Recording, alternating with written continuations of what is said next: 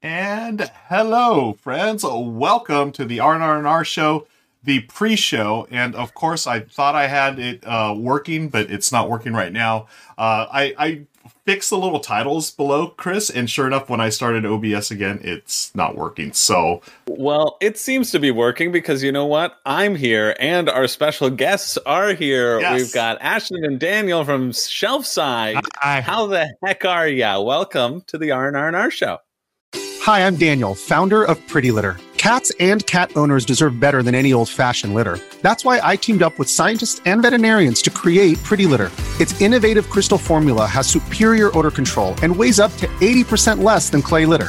Pretty Litter even monitors health by changing colors to help detect early signs of potential illness. It's the world's smartest kitty litter. Go to prettylitter.com and use code SPOTIFY for 20% off your first order and a free cat toy. Terms and conditions apply. See site for details. Hello. Feeling real goofy. I'm ready to throw some dice, ready to make some shenanigans happen. Talk about Ameritrash, yeah. It's all about the shenanigans here. Folks, if you haven't already followed Shelfside, check it out here. I'm going to drop the link in chat. As our guest today, Ashton and Daniel of Shelfside. That's their YouTube channel. Go check them out if you haven't already. Subscribe, hit the likes and subscribe buttons and all that stuff. We're super excited to have them here. That's Chris. true. They paid us a lot of money to be on this stream because we promised them. We said, "Hey, we're going into the buying subscribers and followers model," and so Shelfside is official sponsor. It's really effective if you're trying to grow a channel. Just want to put that out there. Yeah, and so totally not against TOS. We promised them that every single person here would go over and subscribe, and you don't want to make. Well, you might want to make me look like a liar, but you don't want to make Ruel look like a liar. Exactly. So go over, check their channel out. They do really great stuff. Really funny skits and like really in-depth long form like reviews. We were just talking off camera about your very long Aeon's Trespass Odyssey review, Daniel, which I know from all the people who I know who love Aeon's Trespass audio. It's a lot of audio in that. they love the audio. They're in it for the story, right? They love the audiobook version of Aeon's Trespass Odyssey. They were saying that they personally loved your review. So if you're interested in that or any of those sort of like larger stuff too to check out, or just to have yourselves a little laugh, you can have both of those things on Shelfside. Yes. We do our goofs, we do our gaffes, we do like our tomfoolery around here, yes. Yeah, good little giggle here and there, yeah. Yeah. Hey, okay, I got one thing working. I have our comment thing working here. The Sea Otter says, T-minus 17 days until PAX Unplugged. Now, Shelfside, are y'all going to go to the PAX Unplugged, Daniel and Ashton, or? No, something else, aren't we? No, yeah. But you've been to PAX Unplugged before, right? Oh, it's at PAX East. Oh, PAX East. Yeah. Oh, okay. I haven't been to any PAX. Ruel, have you been to multiple? Can you talk about the differences between the two? No, I've only been to PAX Unplugged. Last year was my first visit. I loved it. Well, that plan failed horribly on my part then. But it's great. It's I think a lot of people dig the vibe of PAX Unplugged because it's the last like big board gaming convention of the year. So everyone's in a good mood. It's like, hey, we're done. It's like, hey, we're going to be chill. We're just going to play games. And there's no like super stress over like brand new releases or anything because it's pretty much the end of the year. So people are just enjoying gaming for what it is. And I personally love PAX Unplugged because of the Reading Terminal Market right across the street from the convention center. I'm a big foodie and there's a ton of great food there. And that's one of the big things I'm looking forward to there. Chris, you're going to There's also an excuse to justify holiday spending. Exactly. Oh, yeah, 100%. Get all your Christmas gifts, right? Yeah, for myself. Exactly. And Ashton and Daniel, you said you were going to someplace else. Are you going? Is it like an official convention or like just what are you doing during that period? Are we? I mean, also it's really far away. Are we not supposed to talk about that? I don't know. Yeah, I'm not sure. Yeah, but I accidentally Okay, never mind. You know what? I should probably properly read the email. We're gonna make sure you break any of your NDAs right now. We're breaking so many terms. Right? We're doing like paid like bot viewers, right? We're doing like paid subscribers, paid likes. This is why you tune into the pre-show, because you get all the dirt, you get the scoops. This is all the good stuff. This is where it's at. Yeah, we may or may not have something in early December. We'll still have to work out the details on that. Yeah. Oh yeah, Nice. Awesome. Yeah, because I'm fairly certain you now really have broken your NDA by saying that you might be in a undetermined location doing an undetermined thing. I think that's pretty. I don't know. You've given us too much. You've given us too many details. You're in trouble now, guys. It is a undetermined location outside of our studio. Thank God I didn't say the name. Which I totally everybody watch out. I totally know where this is. Because if you see Ashton or Daniel out somewhere, just anywhere in that time, you know that they're up to something shady. Oh yeah. I don't know about shady, but it's 100% very legal. Actually. It's the most legal you can get. If you see them at the grocery store, let us know. Yeah. We need to have a tweet. We need to have a hashtag set up. We need paparazzi on the lookout. Nice. Hey, I want to say hi to everyone that's hanging out with us in chat. Hello, Goblin, Slivers, Sea Otter. Appreciate y'all.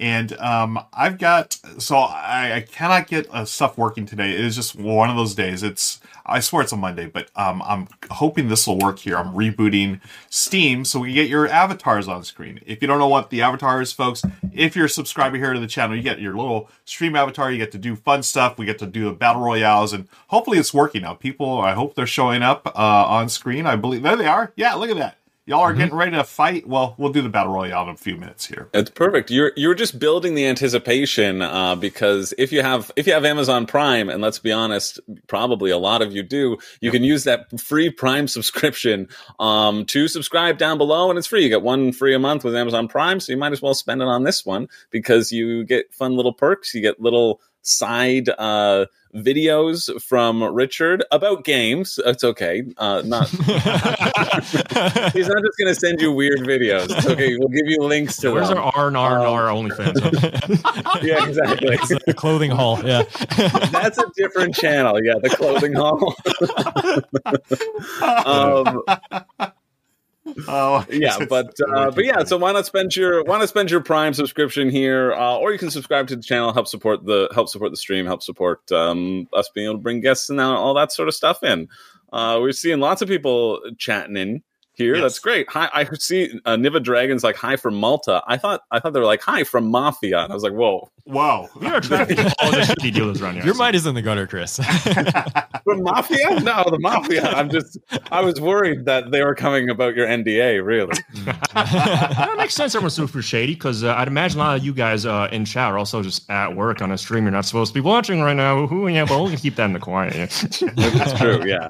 That's what headphones are good for. Exactly. Ooh, yeah, second monitor. Get your alt-tab skills ready in case someone important walks by, Exactly. Yeah, this guy said, Nivid Dragon said, we have Mafia here as well. They're everywhere. Yep. Sea Otter works from so home. I wasn't too far off. Yeah, nice. Mafia's sitting around to make sure we don't break NDAs, apparently. Yeah. Folks who are just joined us, you're hanging out with Shelfside, myself, and Chris George. This is the R&R&R show, episode 76. And what we're doing is we hang out with y'all for about the next 20, 30 minutes, just chatting, getting to know the guys here. And then we're going to record our show, the top 12 Ameritrash games. And Richard's going to be joining us through the magic of pre-recorded video. We've got 12 great games we're going to talk about. And then afterwards, we're going to come back. I mean, everything's done live, but then we're going to hang out at the end and reveal some more of the games that didn't make our top 12. And we'll wrap things up and then raid to another channel, because that's what Twitch is all about. We're all about, bringing board gamers together through the power of the internet. So thank you for hanging out with us today. And I don't know, Ashton, is it 12 or is it 15? Are you two doing a combo? I've got 12. Cool. Yeah, right. Okay. Yeah, so it'd be 3 for both of us. Yeah. Okay. Wow. Okay, cool. Yeah. And Andrew Scott says this is show number 77. Okay, I had 76, but we will go with 77. Thank you, Andrew. Yeah. And 76 was just so much fun. We wanted to do it twice. Yeah. So this will be 76B. In my mind. Yeah. And then we'll go to 78. Exactly. We just skip 77 altogether. And just to confuse people, we're going to go to 80 after that. Oh, yeah. Yeah. Hey, Shelfside, tell us, for those that aren't familiar with your work, why don't you tell us a little bit about the history of your channel, what y'all do? Obviously, it's board game related, but just give us the elevator pitch on. Actually, no, more than the elevator pitch. We want to hear a little bit more about the history. You want the life story. You want the autobiography. I see. Exactly. We want the whole hotel. Hollywood story. That's exactly what we want. Well, it all started in a galaxy far, far away. Perfect. When me and Ashton met in elementary school when we were 7 years old, second grade. I think it was over Yu-Gi-Oh! I want to say it was over Yu-Gi-Oh! Handball. Handball? Yeah. Oh, okay. Handball. Yeah. Handball. You know, like Foursquare? Yeah. Okay. Yeah. It was He over taught me. that. Yeah. In the recessed blacktops, you know? Yeah. But there's also Yu-Gi-Oh! Yu-Gi-Oh's happening there cooler. occasionally, too. Yeah. And chess. He taught me chess. Oh, I did. Wait. And Yu-Gi-Oh! Yeah. Oh. You know what? That's probably why I remember it like that. But point is, lifelong childhood friends. Then sometime in high school, this dude got into board games. I had no idea what that even was. He was like, hey, come over and play board games. I think the first one I actually played with y'all was Game of Thrones, which is kind of funny. Not the easiest one to jump into. Nice. Okay, I'm big brain, so good. All right, so from that point on, we played a lot of board games. And then eventually at some point, we're like, yo, we also like making videos because we also just like made goofy videos like in our free time. So we're just like, why don't we just make videos about board games? Mm-hmm. And from there, it turned into, we're doing reviews, we do skits, we do all sorts of just memery around here. It's like anything board game related that we can possibly think of. That's a video idea. We can make it. Boom. That's our channel. Shelfside. 2 dudes making videos about board games. Yeah. Boom. That's it. nice. Yeah, I can fill in some little gaps here. So I think we used to make like music videos. I was like just getting into like camera gear and But stuff. you also in high do school. skits too. Yeah, like skits and music videos, and there's just entirely board game unrelated. Yeah. And then at some point we're like, oh, what if like we just make reviews? Because I was like really into like watching reviews for board games because I was buying board games to play with all our friends. We used to play a lot of like Bang and Cosmic Encounter, Resistance at the tables. Also, we play a lot of Yu-Gi-Oh!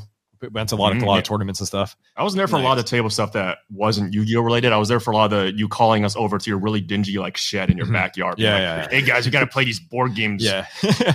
Yeah, come on over. We'll play Game of Thrones. Shed. Yeah, 6 people sitting in a small shed was those are the times. That's some Those are the times. Yeah. We play a lot of BSG, right? Those are the times. Yeah. Nice. Good memories. You would lean back on your chair and then like the wall would be like right behind you. Yeah, dude, I smacked my head against that so many times. It was unreal. That's definitely a move of a Cylon right there. You're definitely a Cylon doing that. Listen, I was sidelined an unbelievable amount of times. I also have a very high win rate as that. So, you know what? You might be onto something. Love it. Hey, just a quick note here. Goblin was asking, no show last week. Is it not weekly anymore? We are still weekly here, Goblin. I had to take last week off just because I haven't been feeling well. So I've got more energy this week. So we are here. And the R&R&R show, we actually do this bi-weekly, but we do have a weekly show here on Twitch. Last week was the exception though, but we're back on schedule. So thank you again for your continued support. And we've got the guys from Shelfside with us today. So what was the point, guys, when you went from, hey, we're doing this cool little thing, filming videos and whatnot, to like it blowing up? Do you remember the moment that everything was like, whoa, there's like way more people watching us than we thought, or it just took off? That's a good question. Well, initially it started because like we were just both like, yeah, we want to be YouTubers because like, I guess, at least for me, I don't know about you, I grew up in the era of like, Gen Z kids who are like, yeah, we don't like idol like rock stars. Everyone just wants to be a YouTuber nowadays. So that was like where I was coming from. So I was like, I'm out of college. We're doing YouTube. Let's see how it works out.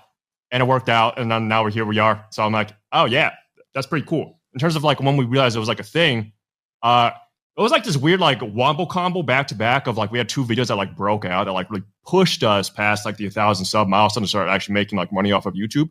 So that was the Every Gloomhaven Scoundrel Ever and also the 7 levels of board game collecting. Yeah, and those happened because of the pandemic. So like the 8 months after college, we're just like making reviews, like, games we played before, like Pandemic, Resistance, Coup. We're like, oh, these are just games we want to talk about. But, when you're starting out, you don't get much traction.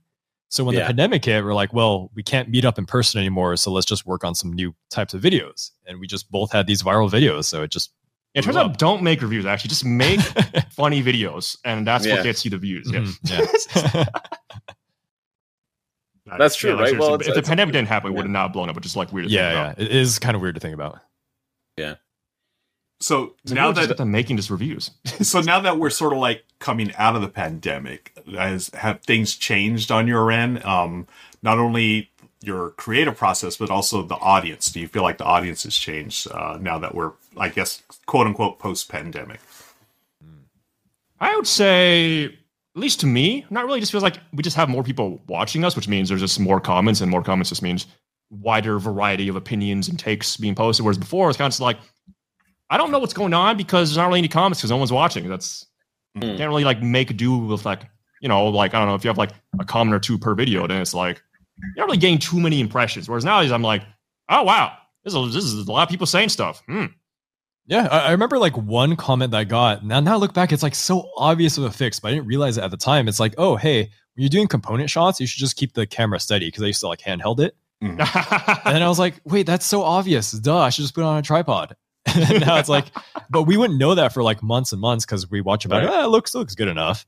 Yeah. I guess that's it. We get like a lot of feedback that kind of just makes into videos for sure. Because like, I feel like a lot of like, I guess the older reviews tended to be like a little more long-winded than they need to be. And now when we explain rules in reviews, like we just so briefly cover it, which is like, it's just like the minimum you need to know about how the game works. And then we're just going to just jump into like, you know, pros and cons, right?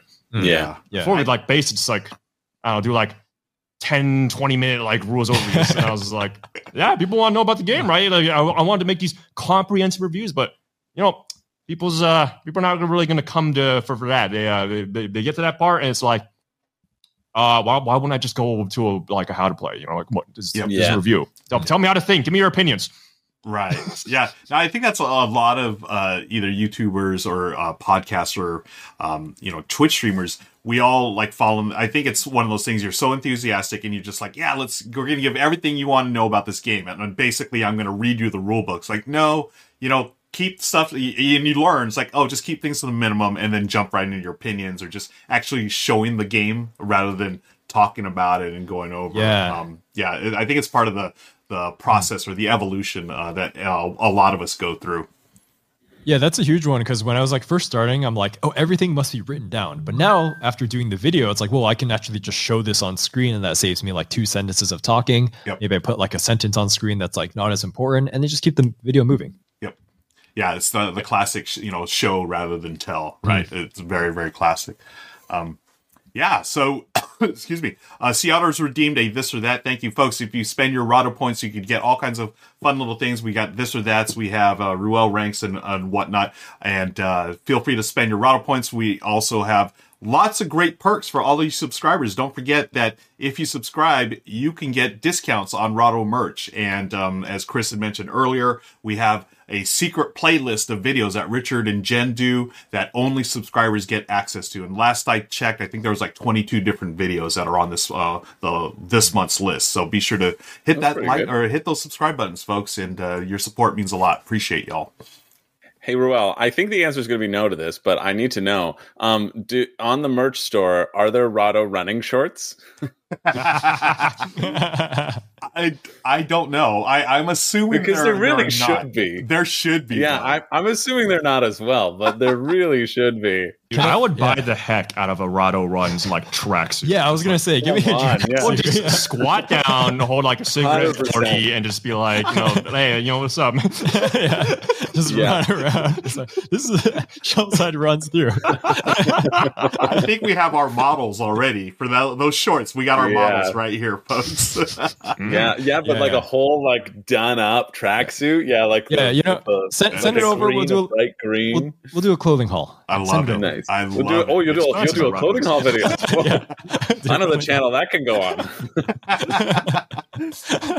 Dr. Prof 123 says we have an indoor hobby. Running shorts. Hey, indoor hobby or not, I think running shorts are a good thing, especially if it's some. You can have multiple hobbies, Dr. Prof. Actually, no, that's true. You're not allowed. It's board gaming, and that's it. You're right. I should be shamed. It's heresy that I have like a treadmill at my table and have running shorts, so I can get in my workout while playing games. I should probably get on that. Don't just forget I said that. I am total nerd. I don't do any exercise. Yeah. All I do is just board games. So I just erase that from your mind. I'll put on the tracksuit to play Throw Burrito. Oh, actually, there you go. Nice. Yeah. This is you need the sweatband. Sweatband for sure. Wristbands. Sweatband. Doesn't count as Ameritrash, though. There's no dice. It's all skill, actually. That game has no randomness. Yeah, that's not Ameritrash.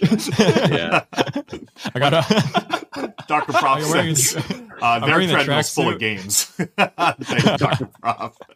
Sort of like my That's funny. treadmill. I've got my clothes hanging on. I got the tracksuit on. I got a 40 in one hand and tacos El Gordo in the other. Oh, Yeah.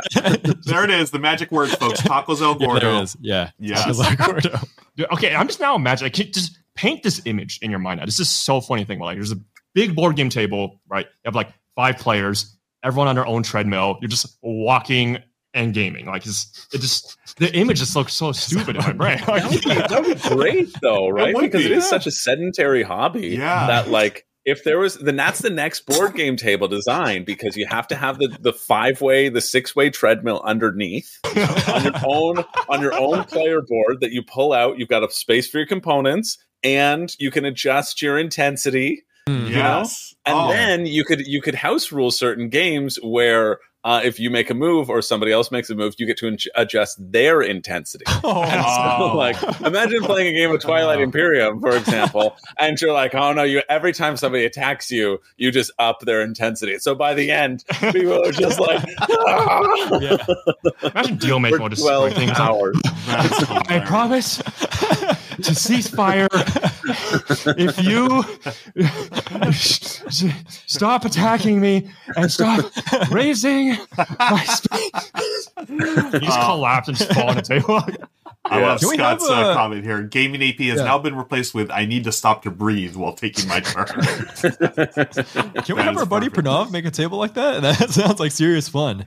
What we would could be- do, I feel like since Chris, you work for the WSBG, that would be the place to do the first one, because that would be hugely That's true. influential, right? You change it. It's really bringing in melding sports. We're going to get like marathon runners to come in and do the games. And that also would speed up playtime too. You have people thinking about in Cascadia. They're like, oh, no, I just got to get off this treadmill, man. whenever it's your turn, the treadmill turns on. Yeah. Oh, yeah. Oh, that would be even better. There you go. Yeah. Yeah. And every 20 seconds, it goes up in intensity. Yes. Yeah. Oh, And then it slows down to a walk. Slows down to a walk for everybody else, right? Yeah. I really think we're onto something here. You would need a massive space to do that.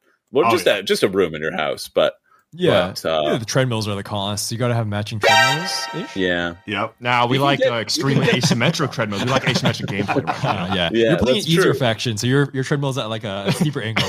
Right. Yeah. That can be walking stairs over there. We're getting raided by Paula Deming. Thank you, Paula, so much for the raid. Welcome, friends, to the rahdo runsthrough channel. My name is Ruel Gabriel, joined by Chris George and our special guest, Shelfside. We got Daniel and Ashton in the house today here on the R&R&R show.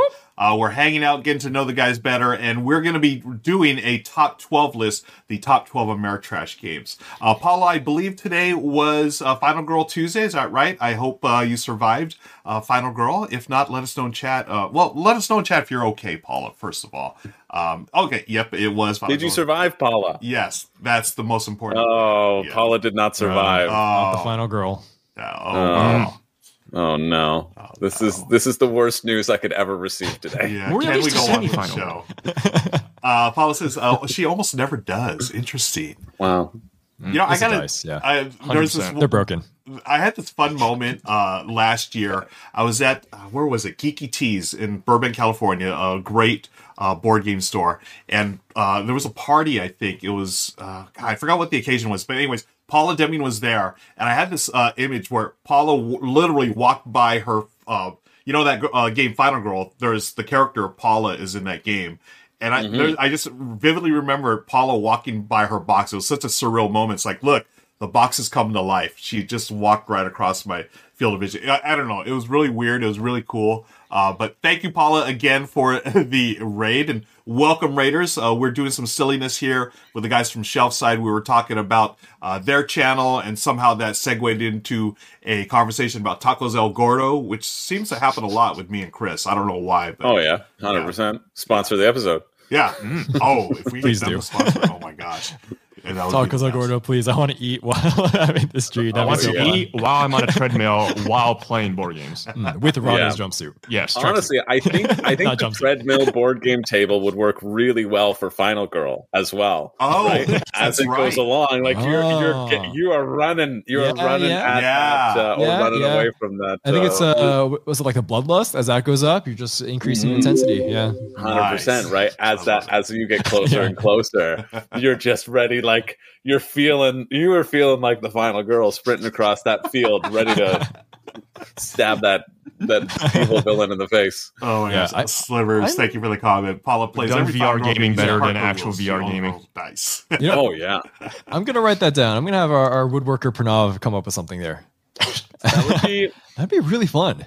I think it'd be great. I think it might get tiring, like physically after a while, and then people would run away like they do from normal treadmills. But even just like to have a walking treadmill while you're playing a game, I think would be really cool. Yeah. Because it is like so sedentary. Like not necessarily gamifying it and making it like so intense, but I don't know. Yeah. I don't know. I don't think there's a market for it. I really don't think there's a market for it, but I think it's a really cool idea. I mean, if we're being ironic here, personally, I would love an adjustable, like, standing board game table because I do have a standing desk that is adjustable. And I also have a treadmill underneath it, unironically. So sometimes when I'm just, like, editing or just browsing, like, social media or even playing games, like, I don't know how I can do this. I can play games while on this treadmill because I've just got, like, brain rot or something. I don't know. Like, playing, like, Monster Hunter World, I'm like, dude, I'm dodging everything somehow. I almost fell off my treadmill at one time. I'm very into the game. I'm like, I'm still doing it.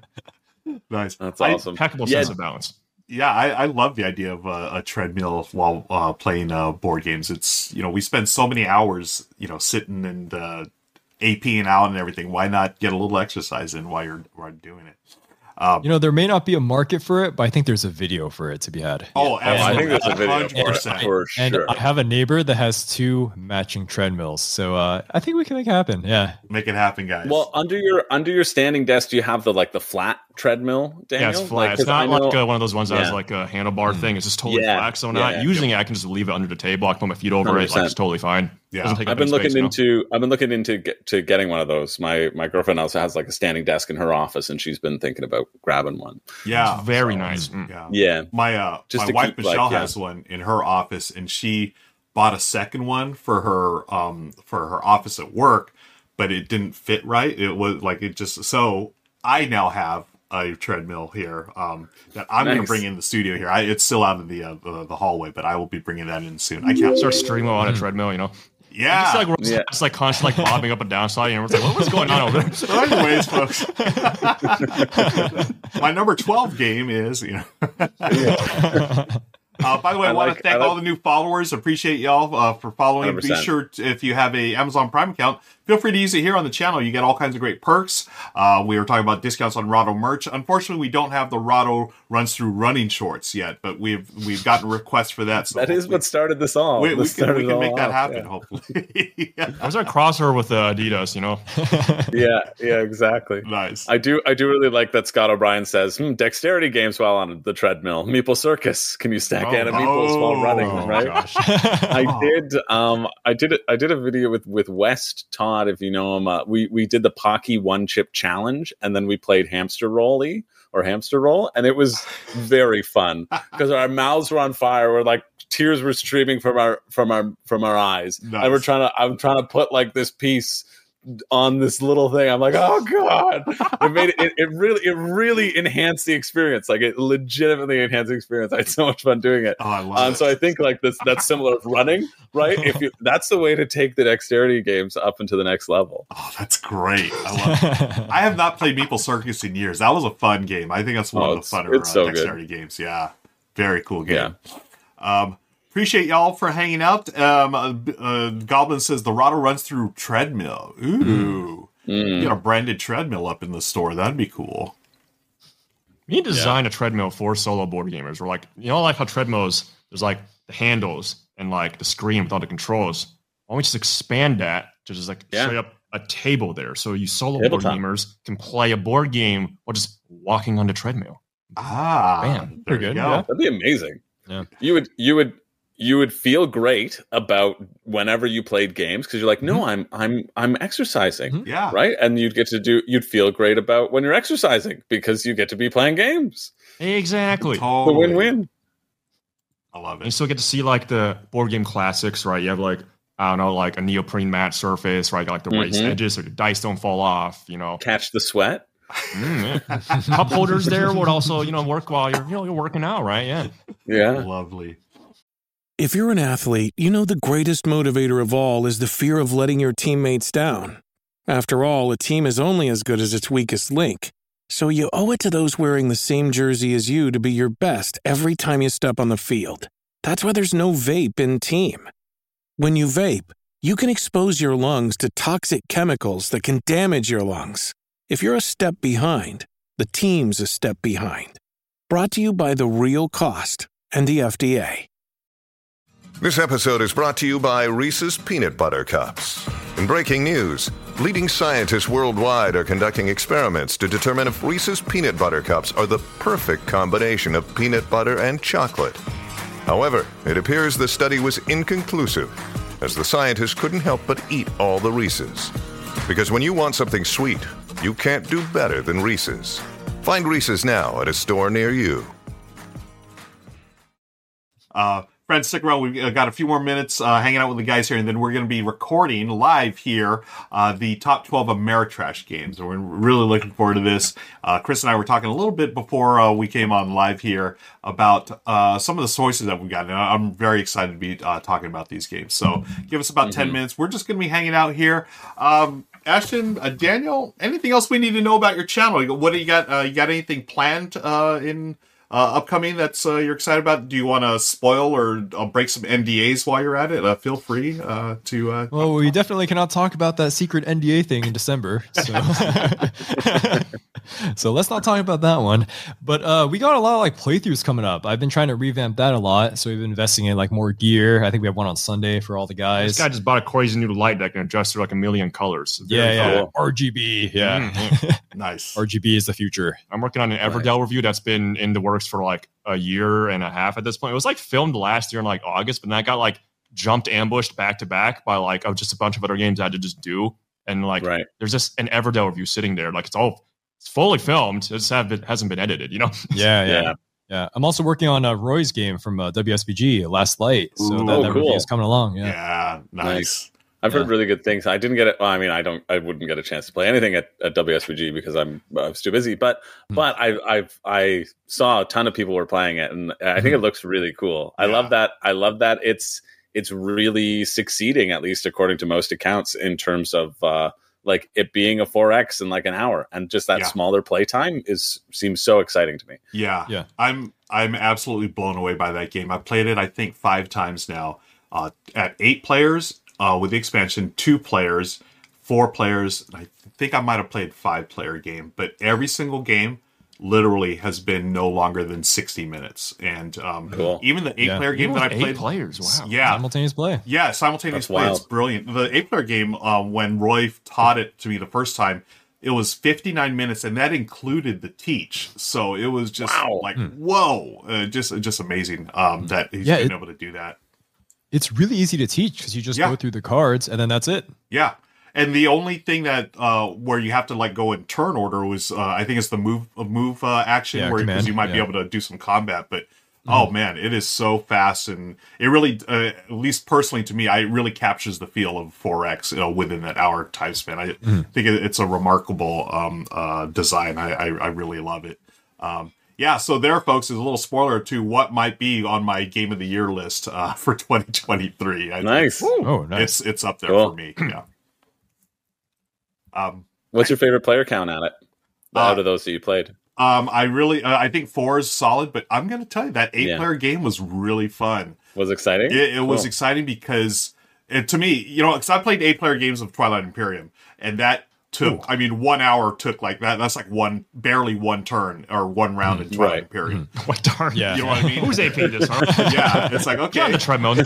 Yeah, exactly. But that 8-player game of Last Light, for us to go and someone got 20 victory points or 20 light within under an hour just really blew me away, and it was a lot of fun. There was a lot of a lot of action, and it was just so quick, and it's a blast. I think it's a masterpiece personally, but just my 2 cents for now. We will save. I'll save my raving for another video. But yeah, we've got a few more minutes here. Anything else we should go over, Chris? Sea Otter did redeem as this or that, so I don't know if we got time to do that right now, Ruel, or not. Yeah, we got a few minutes. Why don't we do a quick this or that? Daniel asked him what a this or that is. Our friends in the audience, they're going to give us 2 choices. It could be something like peanut butter or jelly, worker placement or tile lane, Dwarf Romantic or Twilight Imperium. And it's up to us to pick one of them. And that's this or that. That's it. You pick this, or you pick that. Well, I was gonna understandable. I was gonna ask what's going on with you guys, but if we get the this or that, then I guess we have to answer that. Yeah, let's do it. We're the guests of honor, so yeah, it's true. We're pathetic little worms compared to you two beautiful angels. Exactly. Okay, Goblin's got the first one, folks. Watching, please give us this or that's for our friends Dan Ashton, and then Chris and I will answer as well. But here we go. Goblin leads us off with a solo game or an 8-player game. This or that. 8-player game, easy. 8-player game, for like sure. 8-player? Yeah. I mean, for most games, I would say 8 players. I love having more people there. The more the merrier. The more chaotic. The more tomfoolery. The more shenanigans. Much like the Ameritrash games we're going to be talking about very soon. Again, I would agree. In honor of our Ameritrash topic this week, I will go with 8 players. 8 players. You're going 8-player? I thought you would say solo, Ruel. I was really close to doing solo. Yeah, I love solo gaming, but again, in honor of today's topic and our friends here, I'm going to go with 8-player. I think last light might have tipped you over, huh? I think it did. Yeah, just talking about all that last night. Oh yeah, I loved it. Yeah. Here's just having a bunch of people in a room together, just having a grand old time, just being a bunch of goofy goofballs. Man, that is a blast. It is. Persadero Confluence. Crazy, man. That was one of my favorite things of all time. That's not Ameritrash, but I mean, that's still just, might as well just be as chaotic. Like, just people just yelling numbers and cubes for no reason. Yeah. I still need to play that game. I've heard nothing but good things about that game. I would love to play. I know it's like a convention style game. That's a game you want to play at a convention. Really? Oh, okay. Or someone's, yeah, I would agree. Yeah. Okay. Yeah. No, I guess it makes sense. Yeah. That's probably the easiest way you can get like a bunch of people in there. Exactly. Yeah. Yeah. It's one of those games where the more people that yeah. Sorry. No. Go for it. I was just gonna say this because the more people that are in that game, the more trade possibility there is, and like in that game, it kind of scales off your imagination because you can come up with the most like stupid deals, and the trading is so freeform that you can just like at a certain point, you're just like trading fake things. Like you're just like, can I trade off my loan to that guy? We've invented credit in a board game, yeah, we've inflated the numbers and we just made points out of thin air. Like it's great. It's so funny. We got our friend. Yeah, I think people. Oh, sorry. I was just saying, we got our next this or that from our friend Selden. It says poutine or nachos. Who say nachos? Poutine is what again? Fries, gravy, cheese curds. Yeah. Oh, okay. You've watched South Park. You want a joke? Okay. Yeah, it just makes nachos for me. It's a Canadian staple. Yeah. So, but also I hope nobody offends the Canadian in this call. No, not me. Sorry. I would also pick nachos. Oh, you would? I thought for sure you're poutine. Yeah. Listen, my life changed the moment I had nacho quesadillas from San Diego. I was like, oh my God, that is magical. Yeah. I'm sorry, but no gravy, no syrup, no mousse is going to change that. As 100%. Oh my God. Yeah. A good nacho. It's too good. I do love me some poutine though. But yeah, nachos for me is for sure. Nachos are more shareable too. Exactly. Because like you don't want to be going in with people's forks and the sloppy gravy. Yeah. No, you just want to be able to take a thing with cheese. Nachos, you can put a bunch of stuff on both, but like I just think nachos can be eaten at more states of being as well. Agreed. That's why it edges it out. What time is it? When is lunchtime? Oh, it's not so good for me. Well, speaking of the food thing, why don't we go one more? We'll do beer this time. IPA or stout? Well, I don't drink a beer. Yeah, I don't really drink. I'm sorry. I partied way too hard in my younger days, and I'm just like, I'm kind of done with that, actually. Yeah, I'm at that point too.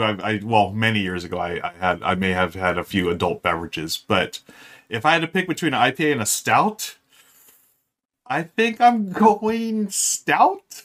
I've probably had I'd go more stout. IPAs in my life, but I prefer stouts. What about you, Chris? I don't drink that much either. Really, Okay. I barely drink at all. But I would go stout because I had Guinness in Ireland when I visited my friend there. Guinness is delicious. And that was enjoyable. Yeah. So there you go. Goblin asks, theme you hate or mechanism you hate? Which would you choose? Theme you hate or mechanism? I don't know if there's anything I outright hate. Like, I think most things I enjoy if it's done well, honestly. I have a very eclectic taste. I just kind of enjoy stuff. And I'm like, okay, you know what? That was clever. That worked well. Like, I like that. Okay. I think possibly the only thing I don't like is, like, I guess, like, solitaire feeling Euro games, because it's like, I'm here to play board games with a bunch of dudes hanging out, and we want to, like, have a grand old time. And if we're kind of just all sitting there doing our own thing, it usually just evolves into us just kind of talking about, like, unrelated things while we're just kind of playing the board game, which is nice and all. But then I also would think that there's other activities I'd rather be doing that isn't board gaming if we're going to just talk about, you know, our lives and such. Yeah. I would say I kind of vaguely like a mechanism I don't like is engine building when the game doesn't have enough time for the engine to really play out. So like Tableau building for Wingspan, it felt like, you're building a Tableau, but it just doesn't really, you don't really get to use it that much before the game ends. Really? Okay. What? Yeah. Dude, I was firing on all cylinders like all the time I was playing. What are you doing? I mean, you're really good at the game.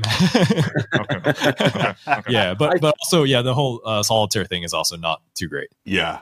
I think that in those sorts of engine builders, it's a really fine line because you don't ever want it to be amazing. Because I think part of the reason that a lot of games keep coming back or keep you coming back is because they just stop right before that like amazing thing is about to happen. You know, but it's also nice having that amazing thing happen. So I think it's a really fine line to sort of balance. Yeah. So if you had to choose to play something with a theme you hate or a mechanism you hate, what would you choose? For me, I'd probably play with a theme that I hate, only because there's certain 100%. Mechanisms. I'm not a social deduction fan at all. Like, I will play them, but I'd rather I'm not a Cthulhu fan, but I think I'd rather play a Cthulhu worker placement game rather than like an awesome themed social deduction game. But again, that's just me. What about you guys? Yeah, I mean, I would pick theme. I would prefer to play a game which theme I hate. I mean, I can't really think of a theme I hate. Maybe honestly, something that's not coming to me, honestly. Yeah, I mean, maybe something that's like extremely offensive to me. That's what I was thinking. Okay. Yeah, something that's like really offensive to your core moral values. That's the only thing that I would feel like a theme that I would hate. Yeah, and I'd be like, it might feel yucky, but I think I'd rather that yuck than have to play with like a boring or a mechanism that I dislike. Right. I mean, if it was a theme that was like so utterly detestable, then I guess I'd pick a mechanism I hate. Yeah, it's true. Like, there's a line. There is like a line. The mechanism you hate is never going to like infringe on like your memories and your morals.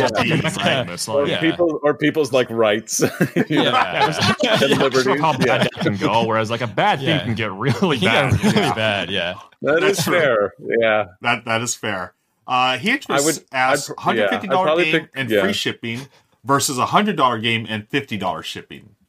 Oh, 150, 100%. Yeah, nothing beats free shipping, right? More value. Yeah, more value. Is, 150. Totally. Wait a minute. We're forgetting it's not the same cost. Probably actually save more money with the $100 game and $50 shipping. But I'd rather play the $150 game usually. Yeah. Why can we live in a place where taxes are just automatically added on? We have to like remember to like, oh right, add tax after. Right. Our friend John Tripp just comments, nachos are more Ameritrash for sure. Sonnet asks, sandals with socks or without? I don't think I've ever worn sandals with socks in my life before. I also rarely wear sandals, so that's also a thing. But see, I've got some flip-flops. I've got some flip-flops where I take the garbage out. And I'm not going to take my socks off to put those flip-flops on. Exactly. I agree. Yeah, I'm like that too. Yeah. Same. I mean, also, I play basketball, so you're going to have your socks in your sandals walking to play basketball. Exactly. Yeah. See, meanwhile, for me, if I had to take the garbage out, I just had like these extremely old, possibly 10-year-old, just like destroyed running shoes just by the door that I can like slip my feet into, and like the shoes still go over like my feet. Like they're just that like bent and worn, so it just kind of works. They just resorb your foot every time you step on top of them. Exactly, yeah. You got the tiny thing, you just shove your foot in there and it's like, wow, look at that. It's like an Iron Man transformation into like the stupidest way possible, like where it's like kind of just puts on like Why you just like cut off like the back half of the shoe at that point? because then you have a sandal. Like, I'm just like against sandals. Nice. Let's do one more, then we can get on with the show. Our friend Sure. Cheese says Mind Clash or Eagle Griffin. Wow, That's a tough one. I think I have my answer though. I'm going Eagle Griffin. I play more of their games than Mind Clash. As much as I love, what's the one I really love from Mind Clash? I really love Tricarion. I think that's a brilliant game. Yeah. But I tend to play more Eagle Griffin. They've got they have a bunch of lighter games that I enjoy, like Can't Stop, For Sale, and things like of that nature. But any thoughts from the rest of y'all? I think I'm dumb and haven't played any Eagle Griffin things, so that doesn't sound familiar to me. Hilariously, I played like quite a bit of Mind Clash games at this point, though, because one of our friends loves heavier games. Yeah. And it kind of ended up being brought out as a result. Yeah. Mind I Clash have like is definitely crazy memories of like games like Cerebri as an example. I'm like, wow, that was Mhm. woo, that was a lot to think about while playing that game. Wait, is Cerebria the one with the personalities? Yeah. Oh, okay. Yeah, so I played one of each of those, so I don't really have too much of an opinion. Okay. So Ink and Gold is Was Eagle Nuclear Mind Clash? Am I dumb? That is Board and Dice. Board and Dice. Yeah, but it's one of the designers that makes. Oh, that's what I was games. thinking. Okay. Yeah.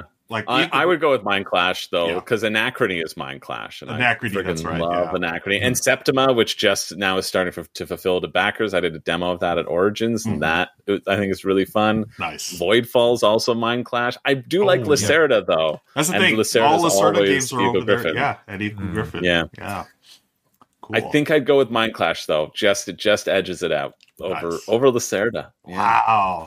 Wow, the hot takes, folks, are coming in. Hot take. Hot and heavy. Thank you for that. Who redeemed that? I believe it was, Sea Otter. redeemed it. Yeah, thank you for the this or that. Thanks to the guys from Shelfside for participating.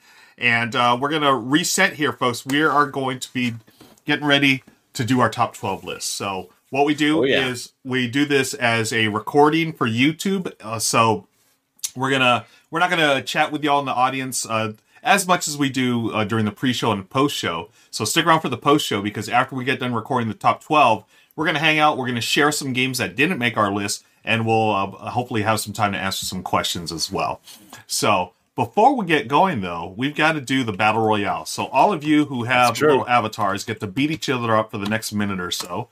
Let me type in the app, or the command. There it is. And I don't know if y'all are going to hear the music. It comes and goes, but y'all are going to get dropped off. I'm sure you will. Yeah. Someone, I hear it in my head, so that's all that counts. All right, here we go. So there's the fight. Y'all are fighting. We got Corthane, we've got Feldfan, we got Dr. Prof. We got Andrew Scott in the middle of things, as usual. B. Travis is I'm there. changing for the white cube guy. Yeah. That guy's cool. Yeah. That looks like a dice. Ameritrash represent. Billy Pratt, I think. Might be Billy Pratt. Let's go, Billy Pratt. Come on. Go, Billy. Oh, no. Oh, Okay, you know what? Green cube. All right, we're voting for the cubes here. Yeah, I think Yeah, Green will let's win. go with Yeah. Feldfan. Yeah, Feldfan and Feldfan is Corthane. going for it. Yeah. As long as the cube wins, I'm happy. Come on, Cubes. Cube Corthane's team. going towards those health packs. Oh, Oh, turn back. Corthane. Corthane might take it out. This is it. Oh, no. Feldfan. It might be. Oh, there's a. Feldfan. Oh, baby.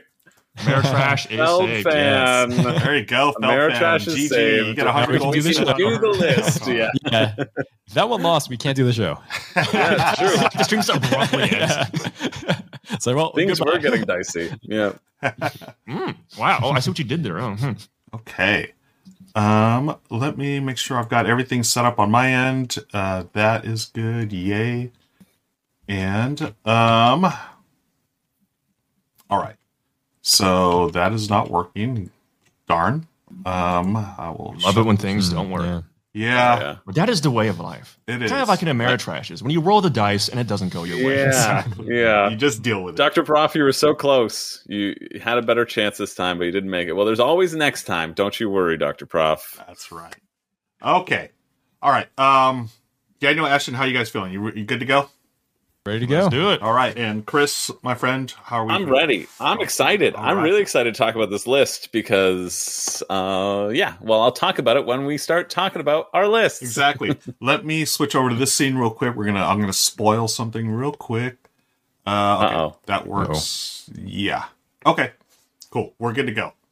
All right, friends. Here we go, and gonna do a little intro, and then Chris and I will do our intros, and we'll jump into the list. We'll introduce you again as well, just for those that are only tuning in on YouTube for the main list as well. And the way the order works is, Chris, you're going to go 12. I'll do 11. Then Ashton and Daniel do 10. Then we'll do Richard. Richard will be the video for number 9 and so forth. And I hope... okay, we're good to go. All right. Hey everybody, today on the rahdo Runsthrough channel, it's the R&R&R show, and welcome friends, I'm Ruel Gaviola, joined as always by my co-host, Chris George. Chris, how the heck are you, my friend? I'm feeling fantastic, I'm feeling great, I'm ready to check some dice, and I'm thrilled because of our two guests here. We have Ashton and Daniel from Shelfside. How's it going? What's going on, everybody? Yes. Yo.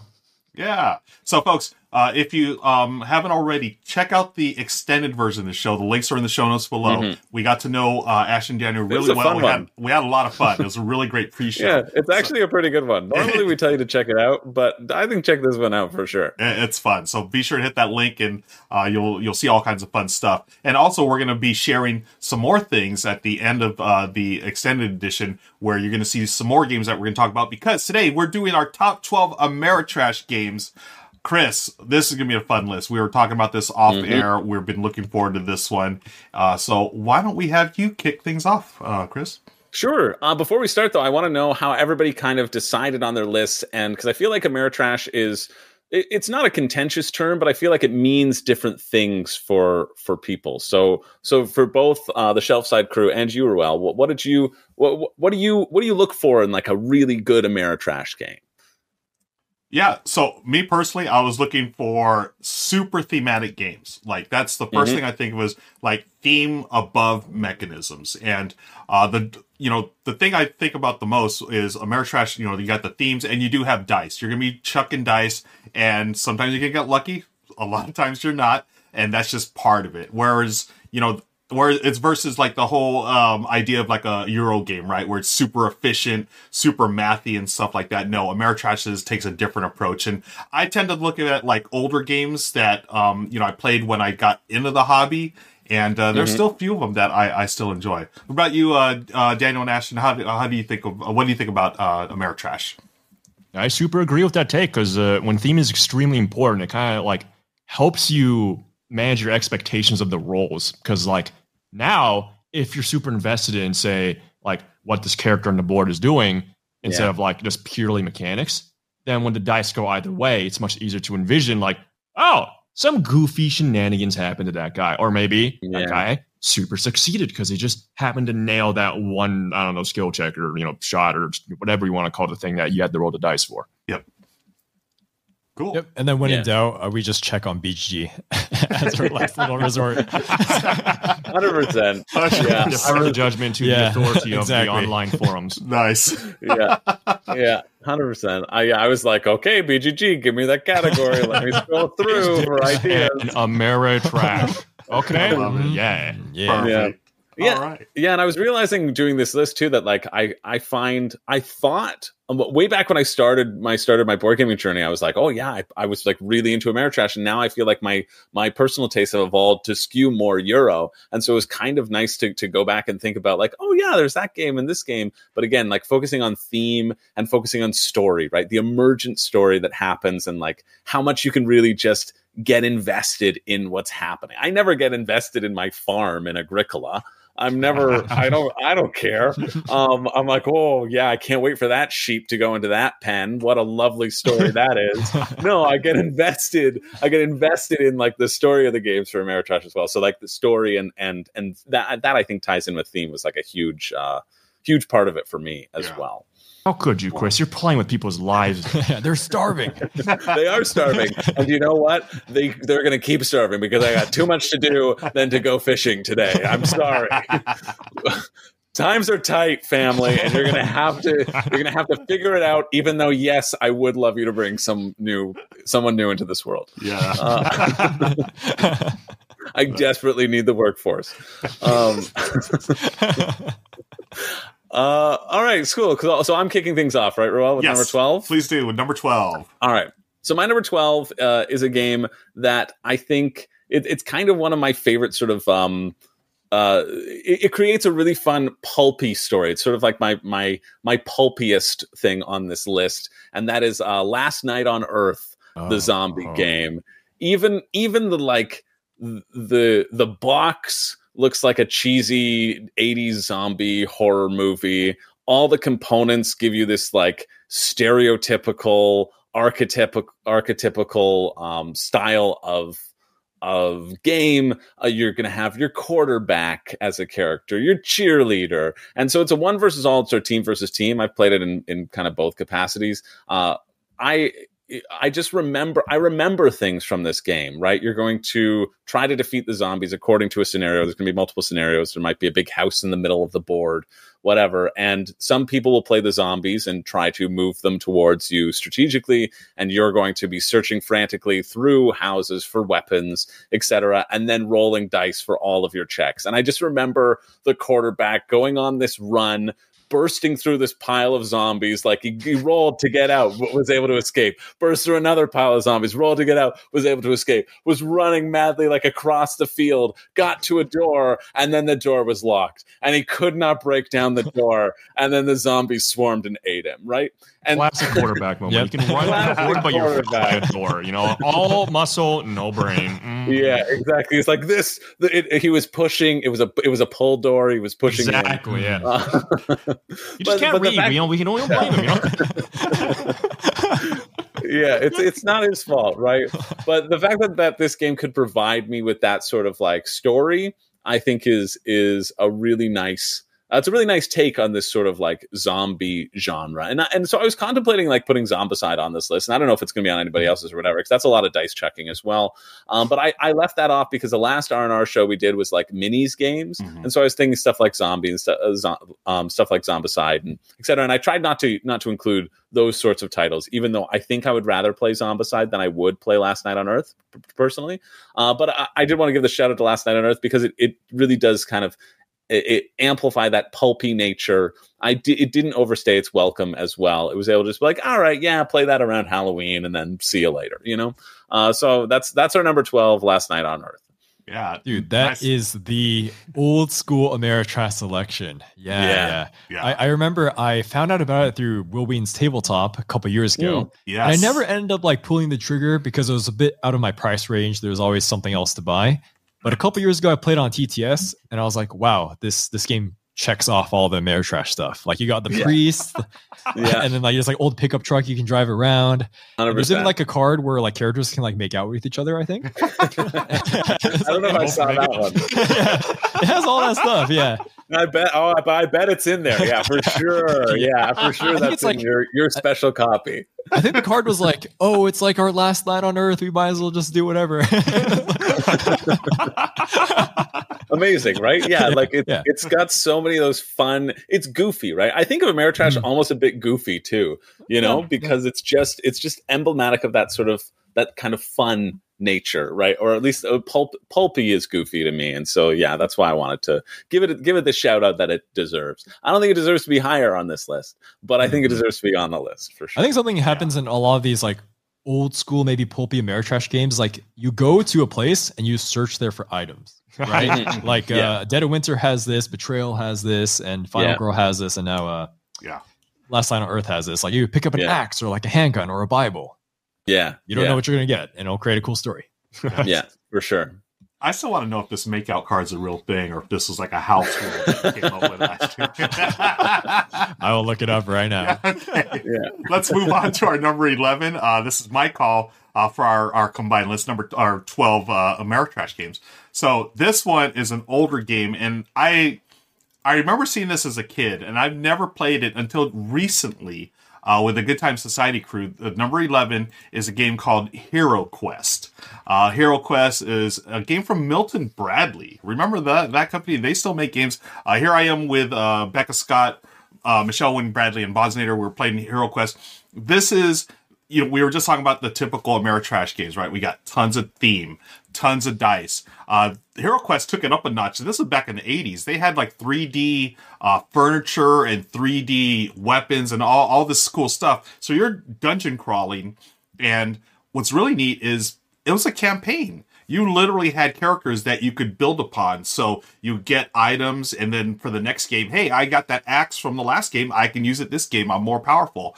When I play this again, I had never played this until recently, and I thought it was a blast. It was really, you could see a lot of the influence this game had over the years on other ones. Like I see a lot of, what is the game? Descent, Journeys in the Dark, dungeon crawl. I feel like they took this was like their template, and they just built upon this. And Hero Quest, what that built upon was in the 80s, they had Dungeons and Dragons, but instead of role-playing game, they decided, hey, let's make it a board game. So they made it even more accessible. You have your, standard characters. You have your barbarian, you have your wizard, you have a cleric, etc., etc. In this game, I play the barbarian. So I'm just like busting through doors, going through stuff, and Becca, who is the game master, so you actually have a game master. It's like 1v all.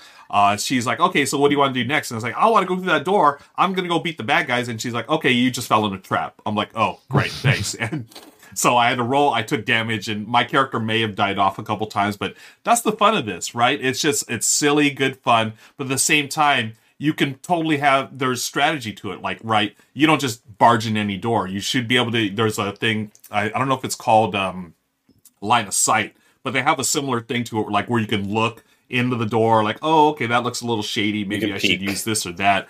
But, oh my gosh, this was a lot of fun. I really enjoyed this way more than I thought I did, honestly. But I can see why it's a classic for a reason. And when I think Ameritrash, I think Hero Quest. Now, were you playing the remake, or were you playing like an OG version? I was playing the remake. Yes, this is the remake. So they redid it, and they have new. I think it's a new campaign. It's still like 14 games or whatever, but it's been updated. So is some of the mechanics and stuff. But it's still at its heart, it's Hero Quest, right? You are rolling dice. Combat and picking up items to do. And it's really neat because that basic board there, with the different things that you have in your disposal for the campaign, you're going to, change up the dungeon and stuff. And if you play any dungeon crawl, any modern dungeon crawl, you're going to see a lot of similarities to the old school Hero Quest. But that is our number 11. Thoughts, friends? Have you played, or if you haven't, would you consider playing Hero Quest?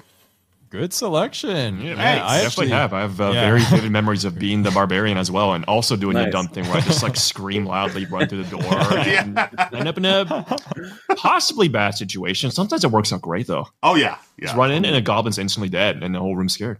Yeah. I was very lucky to get this game at a garage sale. One of our neighbors was moving away, and I got this for like $5, the original 1980s version. Whoa. So we played that a lot with a lot of different friend groups, and we just, like when you're young, it's like the best thing ever. It's like, I've never gotten to play like as a dwarf and walking around and searching for traps and getting all these weapons. Yeah. So that was like mind blowing for a lot of people. And then they looked it up on eBay. They're like, wait, $300? What? Yeah. The best thing about Hero Quest is when I was trying so hard not to say that. $5 version at a garage sale. Is the broadsword. The best thing about Hero Quest is the gargoyle. These minis, simple. You can tell what it is. I don't remember the it's like, now before Games Workshop was like this. Now it's run by a bunch of. I don't know. Nice. Yeah, Hero Quest. Really, I had coming up with this list was a lot of fun. And when I saw Hero Quest, I knew it had to be on my list. And I'm glad that we all have some kind of experience with it. Let's move on to our friends from Shelfside. You are going to be giving us our number 10 on the list of top 12 Ameritrash games. What you got for us? Yep. So this one, I don't know if it's going to show up on screen or whatever, but this one is Star Wars Rebellion. Nice. We may have a video for that. Let's see. Press this button. Look at this. Oh, there we go. Yeah, Star Wars Rebellion. Wait, Yeah, I know him. Yeah, this guy looks super is familiar. that some type of Jedi Master over there? Wow.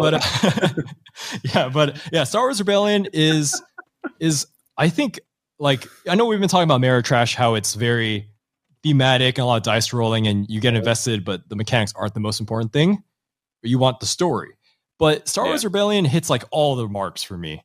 It has like the fundamental sci-fi or quintessential Star Wars. Star Wars. It's Star Wars. It's Is what you're Star trying to Wars. say. You got the Rebel base versus the Empire. Jedi versus Sith. You got to find the Rebel base. So that's a huge thematic thing, but also leads to really cool gameplay because the Rebel base is hidden and the Empire has to find it.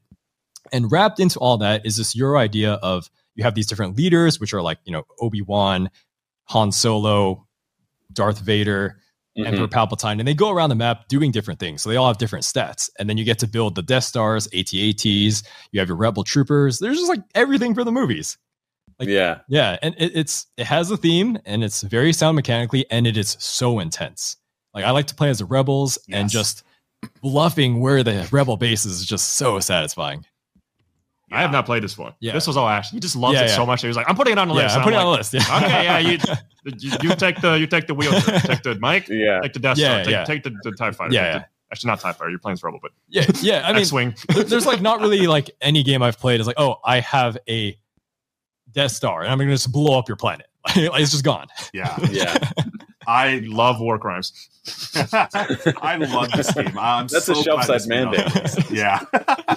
I'm so thrilled that you guys put this on the list because this, I played this a few times and some of my favorite memories of gaming come from this game. My buddy Patrick, he's a huge Star Wars fan, so I only play with him and I go to his house. He's got, the killer surround sound system. All we play is all the Star Wars soundtracks, and he's got the lights and everything. It's an amazing experience, and you guys were right. It is tense. When you're trying to hide as the rebels and like knowing that the Empire's like so close to you. Oh, I literally start sweating. I'm like, no, don't go there. Don't go there. It's so good on so many levels, and I'm glad that this is on the list. It's rock solid mechanisms, but through the roof theme, of course. It's such a good call.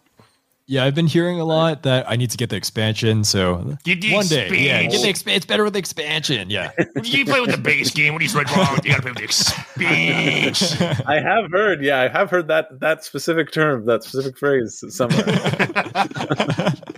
Yeah, the expansion it changes up combat a little from what I remember, and it does add all the cool some more characters as well. So.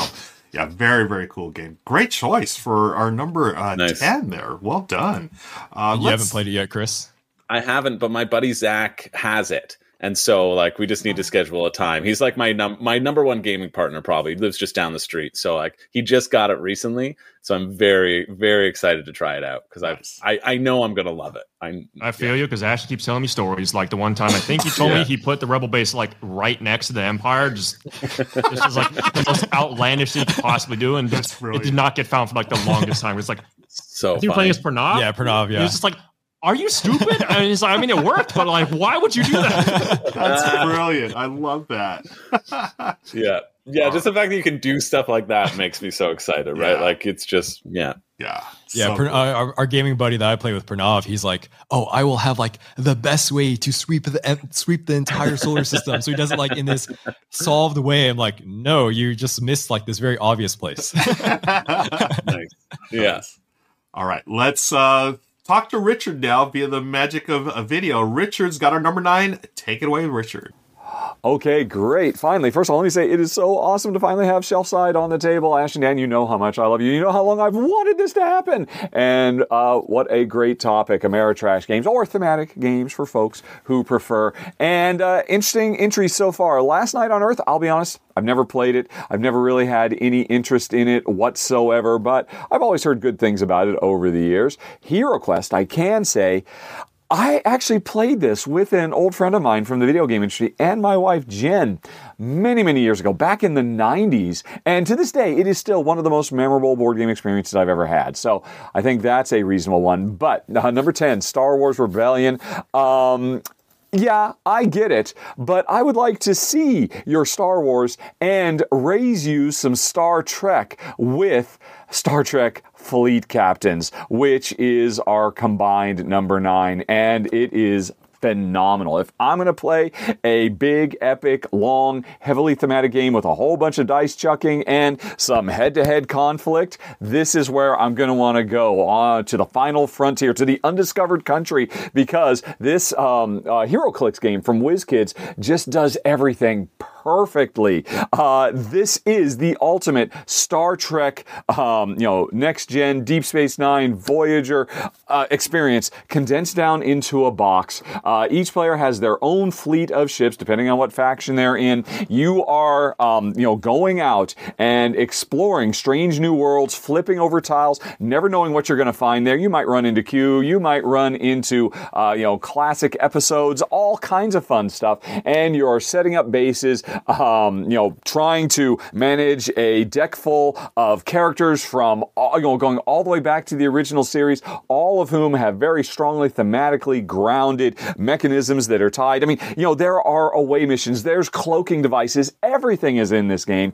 And then as well, hey, if you're the Klingons, you better believe you are going to be hunting down those Federation dogs and trying to blow them out of the sky every step of the way. This game is phenomenal. And like I said, if I'm going to play an Ameritrash game, I am definitely going to be having a great time with Star Trek Fleet Captains. Special shout out to Dad's Gaming Addiction, a really great YouTube channel. I'm using his video to show, the breadth and scope of this wonderful, wonderful game.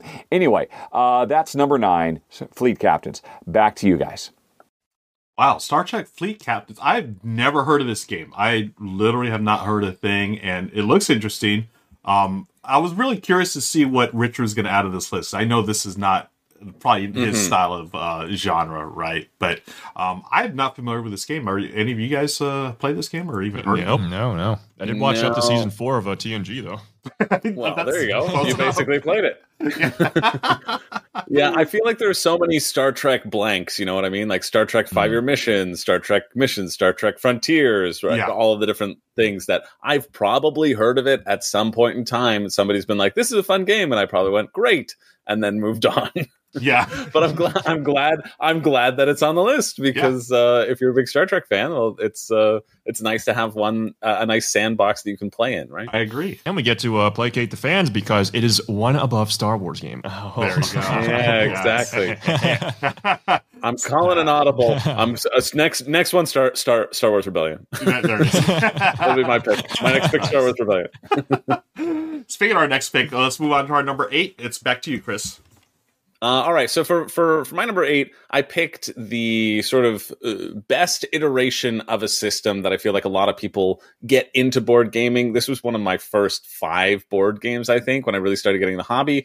Well, not this version because it wasn't out yet, but it's Betrayal Legacy. So I'm picking Betrayal Legacy specifically, but it's the Betrayal House on the Hill also falls into this category. I think Betrayal Legacy is potentially the optimal way to play Betrayal at House on the Hill. Instead of the regular game. And that's just because with Betrayal at House on the Hill, things can be so swingy. Some of the scenarios that you encounter just feel not really well written or like poorly balanced. I haven't played the new edition, so maybe that's been tweaked. I only played like the 2nd edition, I guess, because now they're on their 3rd edition. But I think with Betrayal Legacy, you kind of get a fix on that because you have...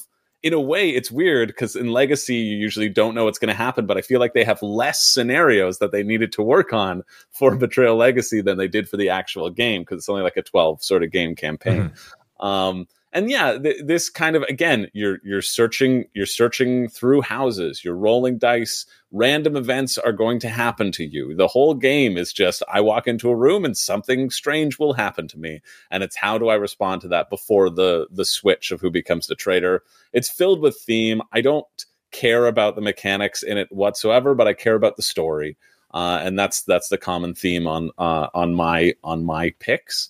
Yeah, I think it's still something that I would play. I'm like halfway through a campaign of Betrayal Legacy right now, and each one of the haunts has had a little nice, delightful little twist that we can all go, oh, that was like, it creates a lovely little moment in the gaming session. And I'm like, yeah, this is really nice that it feels more structured, and you can still get that betrayal aspect. When my friend was like, hey, I got Betrayal Legacy, do you want to play it with me? My initial reaction was like, I've played Betrayal, but I think I'm really glad I did, because I think this is the sort of best iteration on that system, because it feels more streamlined and focused, and still gives you all of that fun of exploration and fun of the traitor twist. And yeah, so that's why I put it on our list.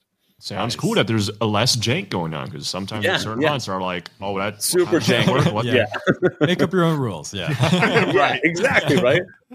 I don't think I've ever house ruled a game more than Betrayal, because you're in it and you're like, just do whatever feels like it makes sense. It's like, don't show me the hidden book, right? Because I'm doing this, so just make something up. Yeah. It's like, whatever you choose, we'll trust you. At the end, we'll look at it and see if you did the right call, but like, whatever. It's fine. It doesn't matter if I once had a tentacle that could move through walls. It wasn't supposed to move through walls. And afterwards we're like, that's fine. Mm-hmm. It was just a tentacle. It's just a monster running around. You know what I mean? So it's, 100%. So yeah, I think a lot less janky with Betrayal Legacy, which is exciting. Yeah, I would love to play Legacy. I've only played the original version a couple of times, and it's a totally broken game, but 100%. But it's so much fun. I would totally play it anytime, because it's always led to these great stories afterwards.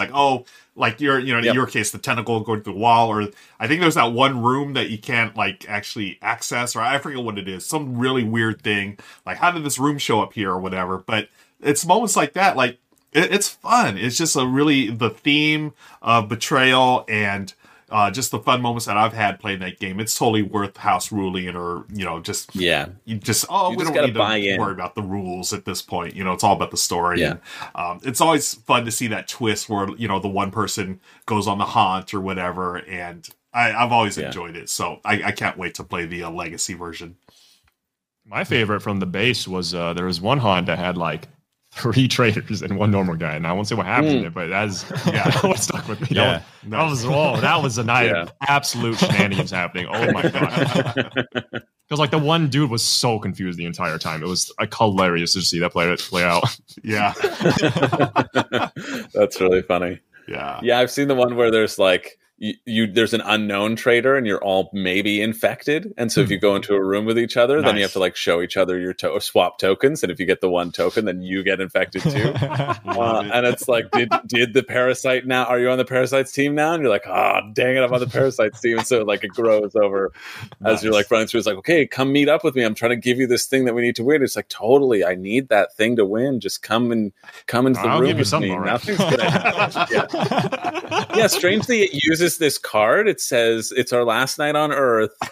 If you want to kiss, you can, and it encourages you to do that. No, I'm serious. I'm pretty sure that's a card in the game.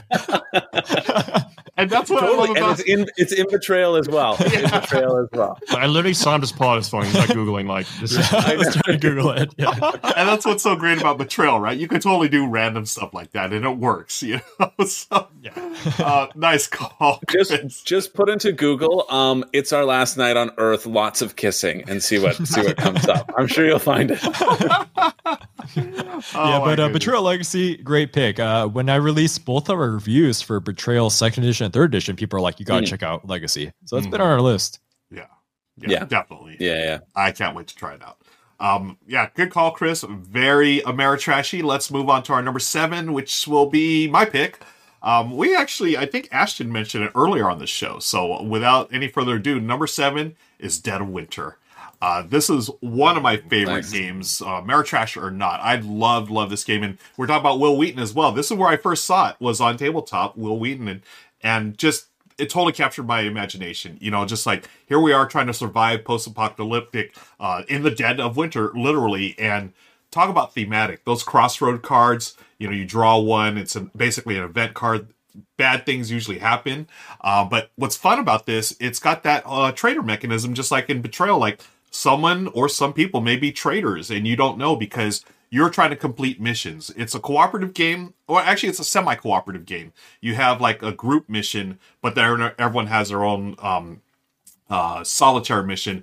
and one person may be a trader or not. It just depends on the random draw of the cards. But I love this, and they're showing the little die right there. That's what really made me think of Ameritrash, because that die, I've died because of that stupid die so many times in this game. Right? It's like what, 1 in 8 to die? Yeah, no, I think it's like 1 in 12, isn't it? It's like a 12. D12. First ever turn we took, by the way, we rolled the bite. Oh, I have too. I'm like, how is this a D12? It shows up way more than it should. But that's very skewed perceptions of the game. Yeah, we did. And that's the fun of no this more game. traveling. But that's the fun of this game. Yeah, very travel gas. Totally. Like first time we played games, that's 2 people just die right off the bat. We're like, oh wow, okay. Yeah, love it. So you should read the rules right there. It's like, it says you roll the tooth, you die, and then you start rolling for everyone else. That's the spot they move to. Okay. Yeah, it's hilarious. And again, like all these other games that we've been talking about so far, the theme is just right there in your face. It's so good. It's so well written. And I've always enjoyed this game. In fact, one of my favorite memories of gaming, it was the very first time I played this game, where a buddy of mine, I got into this open gaming group in my town. I was there for a couple of months and became friends with everyone. And when I first played this game, my buddy of mine convinced everyone that I was the traitor. And I was like, there's no way, blah, blah, blah, don't listen to him. And sure enough, he won the game because he was the traitor. He had gotten everyone to vote me out, to exile me, and things like that, they stick with you because it's storytelling. Yeah. It's fun. It's funny, and you remember that. And the mechanisms are solid as well, and it's just that die. Oh, the bite die always gets you. But that's our number 7 game on the list, Dead of Winter. So going back to the pre-show, you mentioned you don't like social deduction. So what still draws you to Dead of Winter? Just the theme is just that good? That's the thing. You're totally right. So yeah, I'm not a social deduction fan, but sometimes it works. And for me, the theme in this one really takes it over the edge. Because you talked about being tense in Star Wars Rebellion. I get the same feeling in Dead of Winter. It's like, someone is going to rat me out, or someone is, the traitor when I'm not. So I think that takes it past, like, okay, I may not like deduction games or social deduction games, but I like it here. It'll work here. It's not my favorite mechanism, but hey, it's got dice. It's got that bite die. That's always good for laughs. And, I will play this game anytime. It's wonderful. Nice. But do you have any thoughts on the expansion? The expansion, I have not played the expansion. I really want to. Isn't that the one where you can you're missing out. The expansion is so good. It's right in front of us, actually. Oh my god. It's like right there. If you're talking about dumb things happening with the bite die expansion, that's like even more dumb things. It just like takes everything silly about the game and says like, well, we're just throwing like 3 times as much of that. Aha. Nice. Now, are you talking about the long night or the Warring Colonies? I've not played the Warring Colonies now. Okay. I haven't played Warring Colonies either. I have a friend who's Dead of Winter is their number 1 game, and they despise Warring Colonies. They're like, it's so long. It's like a 12 game or something, right? Yeah, there's not the interaction that you want. They said, like, don't ever do it. Interesting. Meanwhile, Long Night's like, I'm going to send my monkey to the science laboratory to find a teleporting portal so I can not teleport between places. And he also took a pill in the meantime, so he's like extremely intelligent and like actually can vote really hard. You know, he's a monkey. So, like, nice. I also at some point some dude found like a grenade launcher that like fires drones. Like, I don't even know what's going to happen anymore. Like, okay. I always like playing the dog. Regular Dead of Winter's like Sparky. Sparky, Sparky, yeah. I love Sparky. It's also the mall Santa. Yeah, the mall Santa. One of my friends refuses to play Dead of Winter anymore unless he can both play as the monkey and Sparky. It's super funny. He tries to find them weapons right off the bat because it's just very funny imagining like dogs and monkeys running around with just guns. That's so funny. Well, I just love that Forrest Plump's ability is that you can just voluntarily exile him and the morale will go up because he's so creepy. Yep. And everyone will just be very happy he's not in the colony anymore. Like, listen, we'll take the hit on food. That's great. Like, I had a very memorable game where like he like was the hero of the colony. Like he went out, slew like hordes of zombies, and the morale was still too low. So eventually, like, as my final act, I will leave. He went down to hero. Everyone loved him. Oh, that's great. Okay, so that's our number 7, Dead of Winter. Let's move on to our number 6, Shelfside. What you got for us? Take it away, Daniel. Wait, which game was we had? Like 2 games on this list? Yeah, this is the one that starts with M. That's the M. Well, okay. I just forgot the order. My bad. But yeah, Mansions of Madness is something else. Oh my god! Now I'm a guy who loves me some of that nonsensical, eldritch, Lovecraftian, just board game theming. That's just, it's everywhere. But Mansions of Madness. Oh, this one, by far the best. All right. So in this game, you're all playing as investigators exploring probably a mansion, not always a mansion, usually a mansion. You go in there, you're trying to investigate, see what's going on. And you may not even know the objective right off the bat because there are different scenarios, right? Different levels of this game you can play. And as you're exploring the dungeon, you have to figure it out because you're investigators, right? You're going into rooms, you're rolling tons of dice to be like, what do I find in this room? Is it a clue? Is it a gun? Or maybe a bad a zombie, or like, a big tentacle monster. Oh no, that's more spicy things happening in the game. And to top it all off, this game has an app manage all this for you. So it's like super brain dead to get it going. Like I get like the easiest time, just set it up. It's like, okay, put everything out. Hey, app, what am I doing? Okay, cool. So I this is what I got. All right, the check succeeded. Oh, okay, the app tells me I found this candle in that room. Okay, I found a candle. Oh, hey, app, what did I find in that room? Oh, that room is the one with the zombie. Oh, we better run. We better leave. And it's not super annoying. You don't have to like go to the app and be like, the zombies in this room, zombies in that room, blah, blah, blah. No, you just still are playing the board game. It's just that anytime you are doing anything that's like, hey, like the zombie doesn't attack, right? You don't need to tell the app where this is happening. You just kind of like, hey, the zombie doesn't attack. And suddenly it like pulls up a prompt that's extremely descriptive. It's like the zombie is groaning. It's moving. It's shambling. It's disgusting. It scares you. Roll a mental check or a will check. I don't even remember the names anymore. But like, yeah, the point is the variation of like how the enemies can attack and what like you can find in the rooms. It's just so novel, right? It like 100% just beats out having like a deck of cards you have to draw through and to like see the next random thing that happens, because the app is just like, well, it's an app. It can have so many different things that can happen from like how you interact with everything. So that's just what really seals the deal for me. Yeah, the app does a really good job of hiding like story points in the scenarios. That too, yeah. Yeah, there's, I guess I don't want to spoil too much, but there's like a lot of NPCs and they'll have dialogue trees. If you were to do that with like a deck of cards, not fun. It would be and horrible. Also, like for replayability, they can just like put things in different rooms too. Like in the same scenario, it's like, wow, you have to go like this end of the map this time. Like, oh, that's a different path. This that end has like way more zombies on it. We're like, oh god, you know? Mm-hmm. Yeah.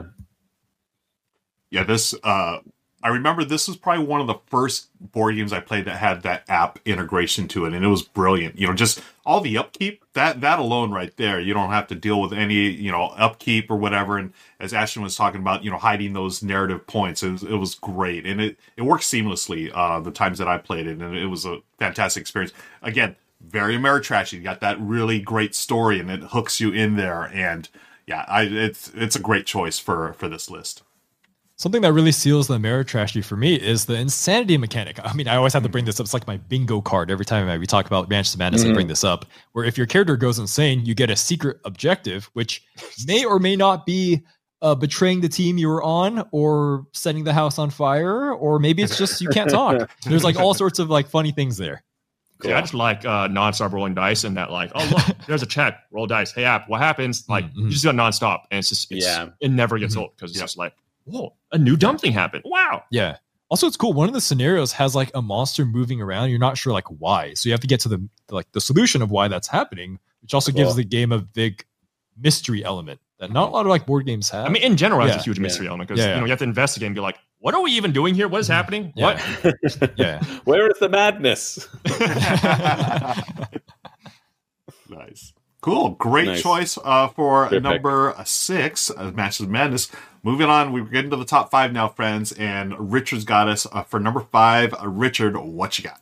All right, 3 more excellent choices. I've only ever played the original Betrayal House on Hill, and I thought it was very, very cool. I would definitely love someday to get to play through the Legacy Edition, but of course, it's not going to work very well as a 2-player game, is it? Probably not, but someday, it's on my list of things to try out. And the same thing is true for Dead of Winter.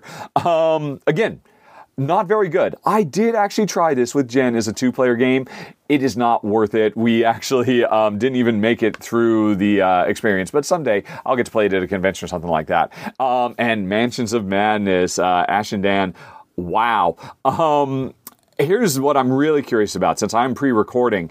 Did you pick Mansion of Madness first or second edition? Because if you're like me, you know that the first edition is actually superior to the second edition. And don't at me, anybody who would happily agree to disagree. But oh man, the original game, I still have very, very fond memories of playing that over lunch breaks with my buddies and coworkers at Splash Damage. I was always the Dungeon Master equivalent, and all those fun little puzzles and trying to create exciting moments for them. It's the closest I've ever been to an actual proper Dungeon Master, and it's fantastic. And the app of the second edition cannot come close. Nothing compares to Mansions of Madness first edition. But all as great as all of those are, none of them can beat number 5 on the list, for my taste anyway. A more obscure game from Portal Games, Theseus Dark Orbit. And I gotta say, this one is really, really near and dear to my heart,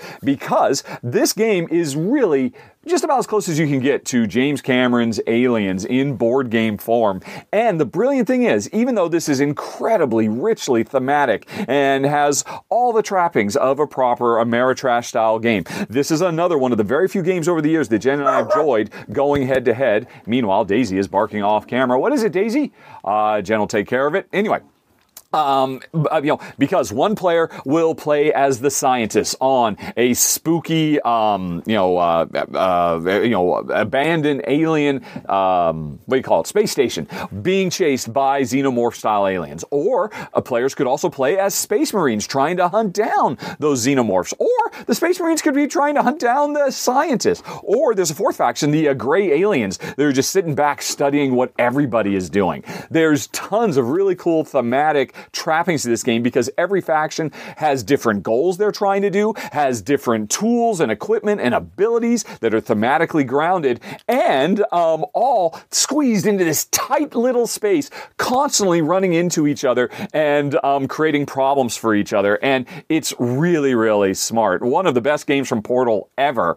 The designer of Neuroshima Hex. This game is so sharp. And if all that weren't enough, I've just been talking about the Ameritrash style thematic elements that come through so brilliantly. But here's what I didn't mention. This game has Euro bona fides as well, because the entire space station is a Mancala.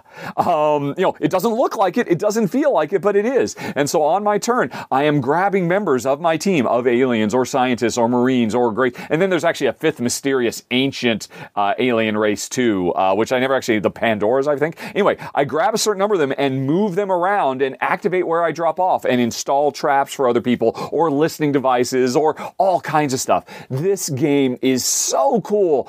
It is such a shame that it has been forgotten throughout time, because it is one of the greatest heavily thematic Ameritrash, wonderfully evocative board games of all time. Number 5, Theseus Dark Orbit.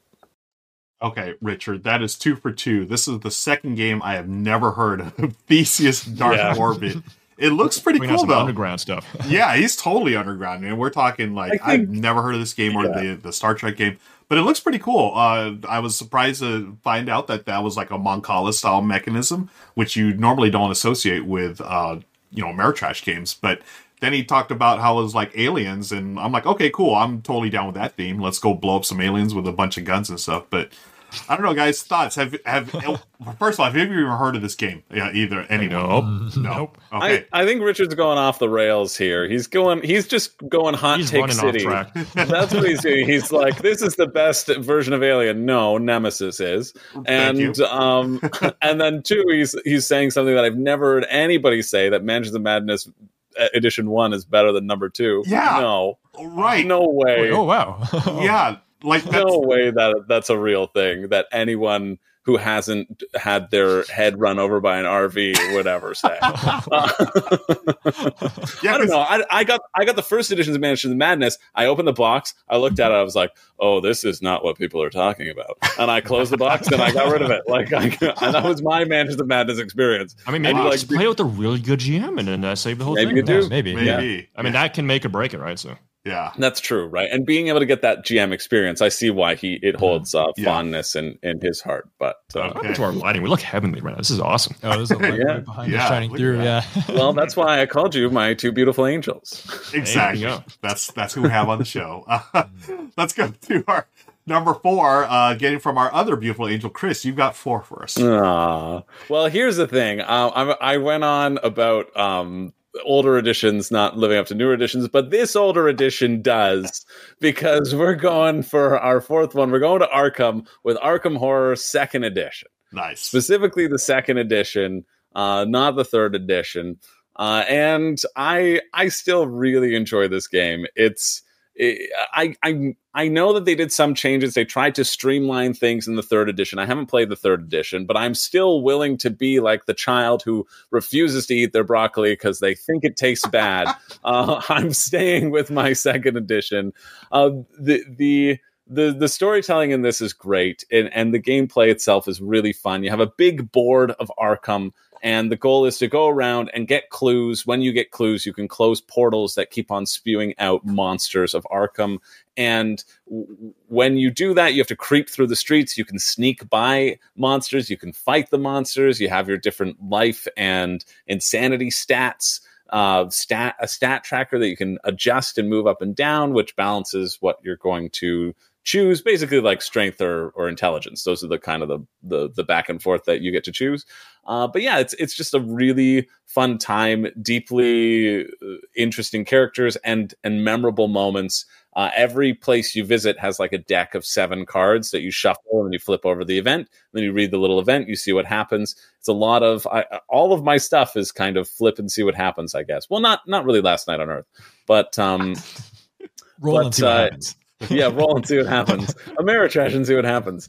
I've had a lot of fun with this game.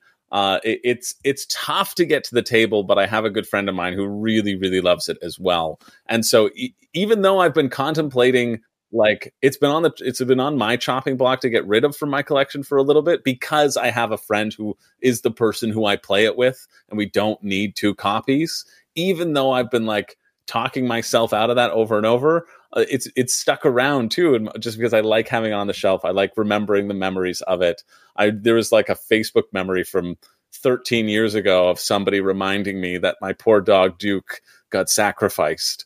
And they were like, "Hey, remember that time when I killed your dog?"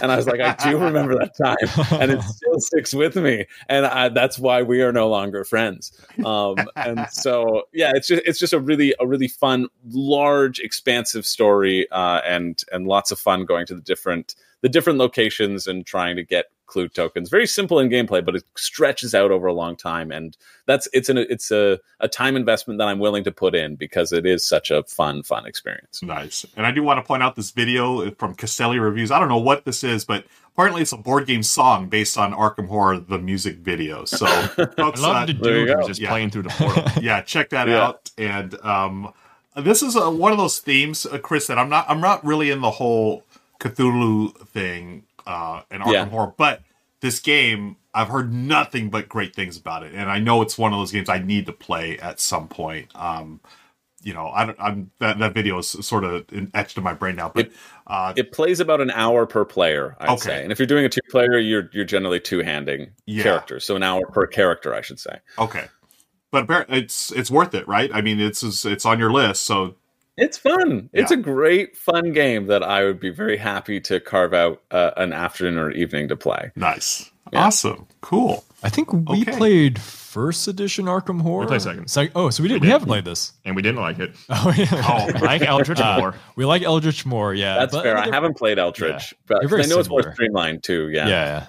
Because like Eldritch is basically the same game, but just like on a global scale, which is why I enjoy it way more. Mm. Yeah. Whereas like Arkham, I'm like, well, if this is localized, I'd rather just be playing Mansion because I like Eldritch more.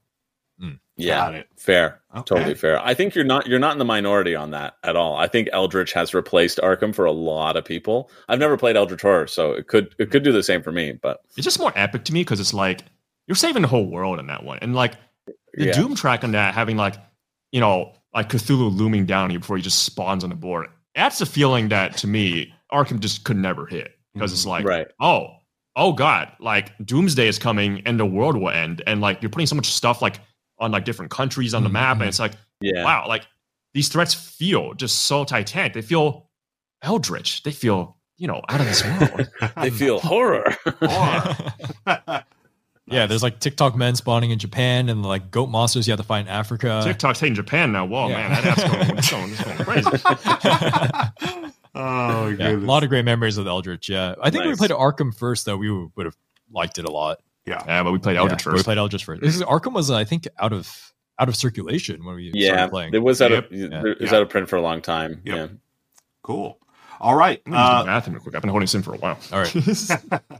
Let's move on to our top 3 now. We've got 3 left here, and this one is going to go to me. I've got a third one. This one, it's a game that I got many, many, many years ago when I first got in the hobby, and I was excited because I got a good deal on it. Chris, you'll appreciate this. I got a used copy I of love this good deals. for like $10, 10 US, and the game is Nexus Ops. And when I think Ameritrash, I think Nexus Ops. It's sort of like basically a 4X game. We're talking earlier about in the pre-show about Last Light, Roy Kennedy's game.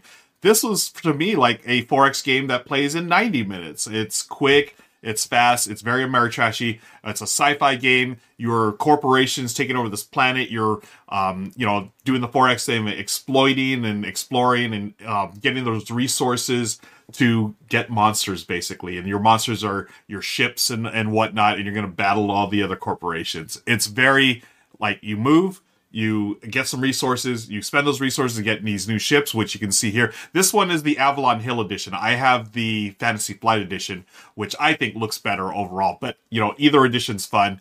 You get your ships or your monsters, and then you go to battle. And it's dice chucking. And what really, I thought again, this game's like 20-something years old. What I thought was a really cool little stroke of genius back then, they had secret mission cards. So not only do you get points for destroying all this stuff, but you also get secret missions where you're going to score points. Hey, if I control a certain part of the board, or if I, destroy a certain number of ships or whatever, then I will score points. And it's got this like King of the Hill type thing where, whoever's in the lead will have, basically a target on the back. So, oh man, I've had a lot of great games of this at 2, 3, and 4 players. It's not a heavy game at all. It's a lighter game, but it's just super fun. And when you're chucking dice against your opponents, against your friends, and actually I have a really good memory of this with my nephew, and he was like 7 years old at the time. And I was thinking, hey, maybe we can play some Candyland or whatever. And he's like, Uncle, what's that? And he saw my shelf. He pointed right at Nexus Ops. I was like, okay, yeah, we can play this. And, I brought it out. We set it up for 2-player. And, he needed a little help with it, but he pretty much got it. And, Wow, nice. He legit won the game. He had the better dice rolls. That's my explanation. Yeah. You got lucky, buddy. But it was a great time, and it was one of those games that is very accessible. And I think for Ameritrash, it doesn't get much better than Nexus Ops, folks. It's so good. And that's why on our combined list, it's made it to number 3, Nexus Ops. Nice. Never played it. Sounds cool. Never played it. Sounds I've cool. never played it. I'm pretty sure that's a game I have is Nexus Ops. Yeah, I think we would Just enjoy making it. sure. Yeah. So I just can't. Yeah. I like to explain it like this. Again, it's an older game. I feel like it took some of the DNA and the like older versions of Twilight Imperium, where you're building up your fleet, and it really streamlined it down to like so anyone can play it. It's not nearly as deep as Twilight Imperium, but it also has those secret mission cards, just like in Twilight Imperium, right? You have your missions like, aha, I did this, I get a point or whatever. This has a very similar thing to it. Again, it's way more accessible. It's for, a broad mainstream audience, but I love it. There's so much dice chucking. It's a great time. So I highly recommend it, folks, checking it out. That is our number 3. Does it have asymmetry though?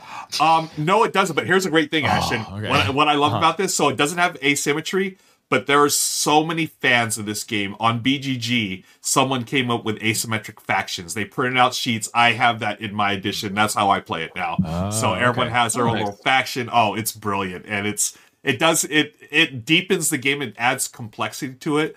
But it's a much faster game to play than some of the bigger 4X games. But yeah, Okay.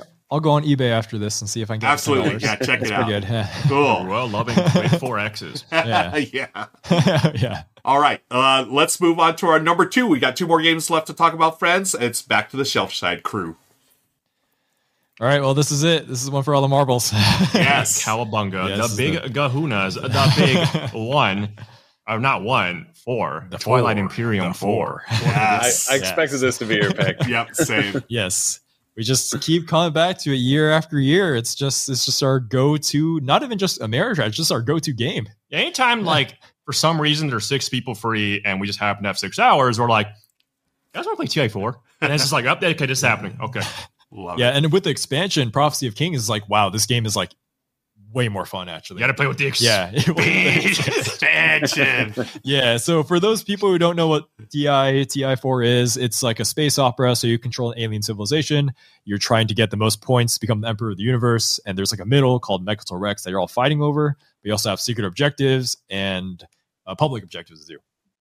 The game has so many different, like, just things to work around to just, 1, politically maneuver around the table, and 2, throw dice at. And, oh, man, that's what we're here for, baby. Oh, the space fights in this game are something else. And they don't even feel like BS. It's like, no, that guy, probably wins. He has, like, I don't know, like 3 more big ships than I do. He rolls more dice. Like, by all odds, he wins at, like, 90% of the time. So, like, you get the occasional weird, goofy thing where it's like, wow, that one fighter soloed the Dreadnought. Like, what the... But most of the time, it's not going to happen. All right, like... But the dice still keep it so fresh, so real. It's just like, wow, like it's just so clean to be like, wow, each ship just rolls a die, boom, see how many get hits, keep going back and forth. Very clean. Wow. That's just like as like just straightforward as it gets for just big epic space fights, which this game does massively because there's so many different types of ships with different roll values. It's so fun. It's like, wow, my War Sun rolls 3 dice and they all hit on 3+ on 10-sided die. That's basically a Death Star, which I know Ashton said he likes a lot. What'd you look at that? And also there's like 18 factions. I don't even remember. It's like yeah. I mean, the factions, like, so this is the 4th edition of TI, and they really dialed in like all the backstory and nuance of the factions. So it really feels like, at least for me, like every time I play and I play different faction, it's just like entirely different. Like you got people that are really good at trading. You got space pirates. There's even a plant faction you can play. The mean one. Yeah, spawns troops in really weird ways. And then now with the expansion, you have once per you have once per games for the faction. So everyone has once per games. They have once per rounds, and you unlock them as the game goes on. Passive ability, yeah. And a passive ability. This is a very clever way to rebalance the game because some of the really weak ones got they got a nice fresh coat of paint, shall we say? One of my favorite ones, the Lizics, they are extremely all about just dreadnoughts. They love dreadnoughts. They just love going in and bombarding places. But in the base game, unfortunately, there's a very easy way to counter that. It's called building a PDS, Planetary Defense System, Planetary Defense Shield. I forget what that is. Okay. Yeah. So PDS, nightmare. All right. When it's there, you can't bombard. So what's the point of having all the dreadnoughts? So then in the expansion, it's like, well, Lizix players, you can do a thing actually to unlock a way to bypass the PDSs now. And it's like, oh, they actually work now. And now I have fun just bombing places very, very horrifically. Mm-hmm. Shelfside, all about those war crimes. In space, though. In space. Yeah. On a bigger scale. Yeah. So I know people complain like, though, the game is like really long, but I think the length actually works a lot in the game's favor because you have a lot of time to negotiate all the little nuances of making alliances, deciding who can attack where, and getting to use your troops a lot, getting to fight a lot with them, getting to fight over Mechatol Rex and having stories of, oh, he used to own Mechatol Rex at the beginning of the game, then someone else fought it, they built a base there, then someone else made this giant army and came in, but maybe it was too late in the game. Whereas, just one huge cycle of violence. Like, that guy attacked me, I'm going to attack him. It's like, wait, that guy's my ally. I'm going to jump in on this fight. And that guy's like, well, I need to do this for an objective. It's such a hilarious mess happening half the time, dude. Oh, and then Mechatol's just in the middle. I'm just like, I want to go on Mechatol. Mm-hmm. And then Mechatol's, dude, living on Mechatol, like, imagine like being a civilian living on Mechatol Rex. Like, then actually I just came in and we're being bombed again. Sick. All right, yeah. Oh, who rules us now? Great, you'll be here for like I don't know, like a round at best. Okay, yeah, Yeah. I think Imagine also being a bunker salesman on Mechatol Rex. They make the big bucks.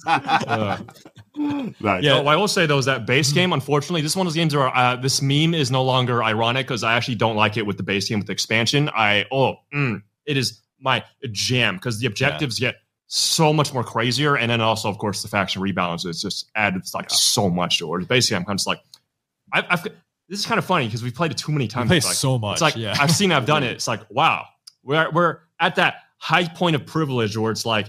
Yeah, I've played a TI4 base game like a million times. I'm kind of sick of it, actually. We got like 6 people together that often, you know?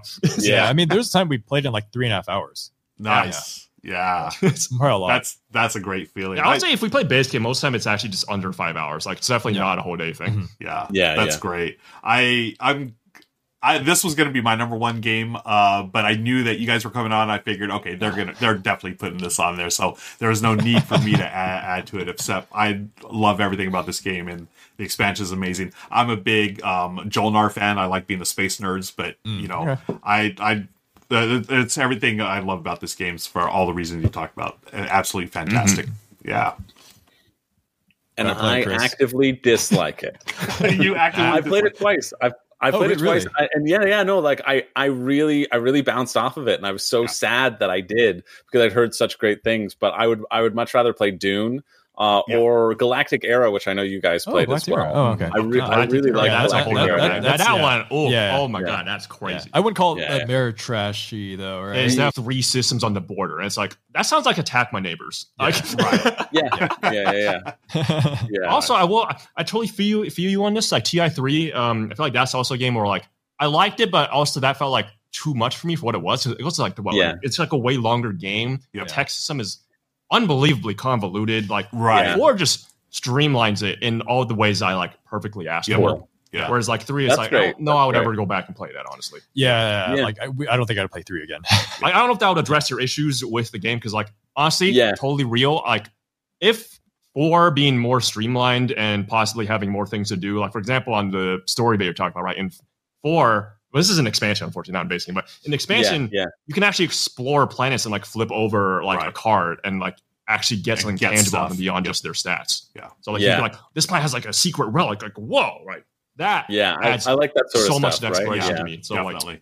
I think in 3 they had little token maybe on the planets that you flipped and something happened, but I might be but I think forgetting it was just that stats and resources. It wasn't like a card. Yeah, I think it was just resources. Yeah. I think so like, I don't know if that would fix the game for you, but I would assume that like there's too many other things that are probably problematic because like 4 basically streamlines it and then adds in more of the cool stuff. I don't know if that cool stuff would tell you over. So I was also bummed that it felt like the fights, because they weren't tied to point. I know you have to fight to like take over systems and like they're important in that way. But I was like that the way of thinking about the ship battles is more about control rather than like, oh, I do this ship battle and like, oh wait, we did that for no reason. There's like really no reason to just destroying all of our resources. That's why I love the expansion so much. It's also that's a huge reason why I just cannot go back to base 4th edition. Yeah, definitely check it out. I would be willing to try it, but it's also one of those things too where like I know my experience with TI3, and then it's like, okay, I know that the ideal way is to do it with 4 and the expansion, right? Like I've heard that a bunch, but I also think I'm like, okay, well then you're getting into like the 250 realm, which honestly isn't different than a lot of Kickstarters nowadays. Like game prices are going up and up and up. But for that like a price, I'm like, I have games that like scratch that itch. Like I don't play as much Dune as I want to. And I friggin' love Dune. Yeah. And so like I'm fine with my TI experience and not dipping into that, but it's not. Totally. But this at least makes me consider if somebody was like, you need to play TI4 with expansions with me, I could be talked in maybe to another game. There you go. Awesome. Sounds totally reasonable to me because I don't expect you to go through the effort of doing it out of yourself. But if a buddy was like, hey, we got TI4 going on with the expansion. Dude. We got tacos. You know, I'm talking about my rahdo running shorts. Burst into the door. I heard tacos. Put those rahdo running shorts and get to the game. Because expansion goes up to 8 players now. 7 people. Speaking of rahdo, let's see what he's got for the number 1 on our top 12 Ameritrash games. All right, we're getting close to the end and the heavy hitters are coming out. Arkham Horror 2nd Edition. Nope, nope, no. Here's my experience with Arkham Horror. Back when I first got into board gaming, 12 years ago, I heard so many things about it. I wanted to try it. It was very expensive, or at least what passed for expensive back in the day. And I saw somebody selling a used copy for like $15 on Board Game Geek. And I'm like, okay, well, fine. It was one of the first used games I ever bought on Board Game Geek using the excellent marketplace. It finally showed up, and it was the first edition from the 80s.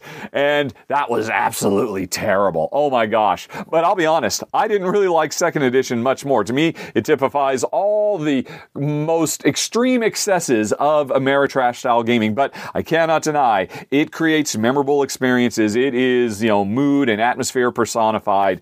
Definitely not for me, though. Neither is Nexus Ops. Yeah, endless armies of plastic crashing into each other, but I totally understand why it would make the list. And, well, how did you let Shelfside take your number one game? Twilight Imperium, that's your baby. I guess you're probably just being polite to the guests. And by the way, not for nothing, I still haven't played it. I'm still down to play this. Well, I am in LA next week. I'm hanging out with you. Maybe we could get Shay to come over and some other people and have a big epic. I don't know, maybe we even film it. I don't know. I've been wanting to get a run through of Twilight Imperium on the channel forever. Maybe next week is the time. We will see. But that's for the future me. Today me, right now me, I'm going to talk about our combined number one, and I'm totally cheating, but I got to give it to Forsaken. Oh man, and I know I'm cheating because, have any of you actually played it? It's not out yet. It is going to be coming soon. I did cover it when it was crowdfunding, and yeah. I went back and watched my video a bit to remind myself just how hard I fell in love with this game. There is no two ways about it. This is basically a big, sprawling, epic, thematic, Amerigame, Amerigo, whatever you want to call them, Ameritrash style game. But it works so great. The narrative of this spaghetti western in space is so beautifully implemented here. If you've ever wanted to play Mandalorian Season 1, the board game, that's what this game is. Mysterious characters on an abandoned mining planet full of desperate people, all kinds of quests to go on, personal quests that we're on, public quests that will literally change the face of the entire planet. There's so much replayability, especially because even if you know your playable characters' stories, you've gone through all the branching paths, there's randomly generated stories that you can experience with them as well. And it is so sharp, so much fun. I thought about actually talking about it when we had Travis Chance, because he was the designer on it, but I figured, no, I don't want to. It just felt kind of weird to, effuse praise while Travis is here. But Travis, oh my gosh, man, this game is so amazing. And I think once people start getting their hands on it, because I believe it is getting close to shipping, maybe early 2024, I think I will not be the only person out there who proclaims Forsaken is the greatest Ameritrash-style game of all time. And I'll throw it back to you guys. And as a quick reminder, folks, stick around for the post show. Or, folks, hit the links down in the show notes to go to the extended edition of this, because I've got a few more games to talk about in the post show. Okay, guys. Yeah, Richard, 3 for 3. I have no idea about this game, Forsaken. Another one I haven't heard about, but if he's cooking, if he's talking literally in the kitchen, space western space western type game, you got me sold. Spaghetti western in space, I'm sold. I want to give it a shot. It does look good. I remember when it was on Kickstarter. It was on Kickstarter within the past couple of years, so I have naturally looked at it, and it's it seemed fun. I think it was also by Game Trays had a lot. There's a lot of Game Tray stuff and a lot of like extra organizational in that, which also ups the price too. Mm-hmm. So I remember thinking that it was like, and I remember the shipping being a bit expensive too. So that's always like, I'm always saying too much shipping, which is a real thing. But that's my tip, but I remember it looking cool for sure. Cool. Yeah. All right. Everything okay with the Shelfside, guys? I don't know what happened while we were going over the number one game. Did equipment fall apart? What's going on? I'm not sure. Yeah, this is the beauty of filming this live here on Twitch, folks. Y'all get to see all the non-crazy stuff. But apparently, Ashton, everything okay? We're hanging in there. Yeah, we gotta charge the laptop. Oh, okay. Oh, laptop's about to die. All right. Well, that's perfect timing. Very professional. I have no idea what you guys are saying right now. Yeah, that's actually good timing because we're wrapping up the show right now. We want to thank you all for watching. Be sure to click the show notes below for the extended version where you can hear all about the Shelfside guys, and also you can hear about more games that would have made our top 12. But Shelfside, Ashton, Daniel, thank you so much again for joining us. Chris, as always, bang up job as the co-host of the R&R&R show. And until next time, folks, we'll see you later here on the rahdo Runs Through channel. Take care. So long. Bye-bye. All right. And hello, we're back. Folks, we're going to wrap things up. We are going a little over today, but that's okay. Yeah. As long as you guys don't have anything planned for the next 10 minutes or so, we'll do a post-show. If that works still at work. It's fine. Cool. All right. Great.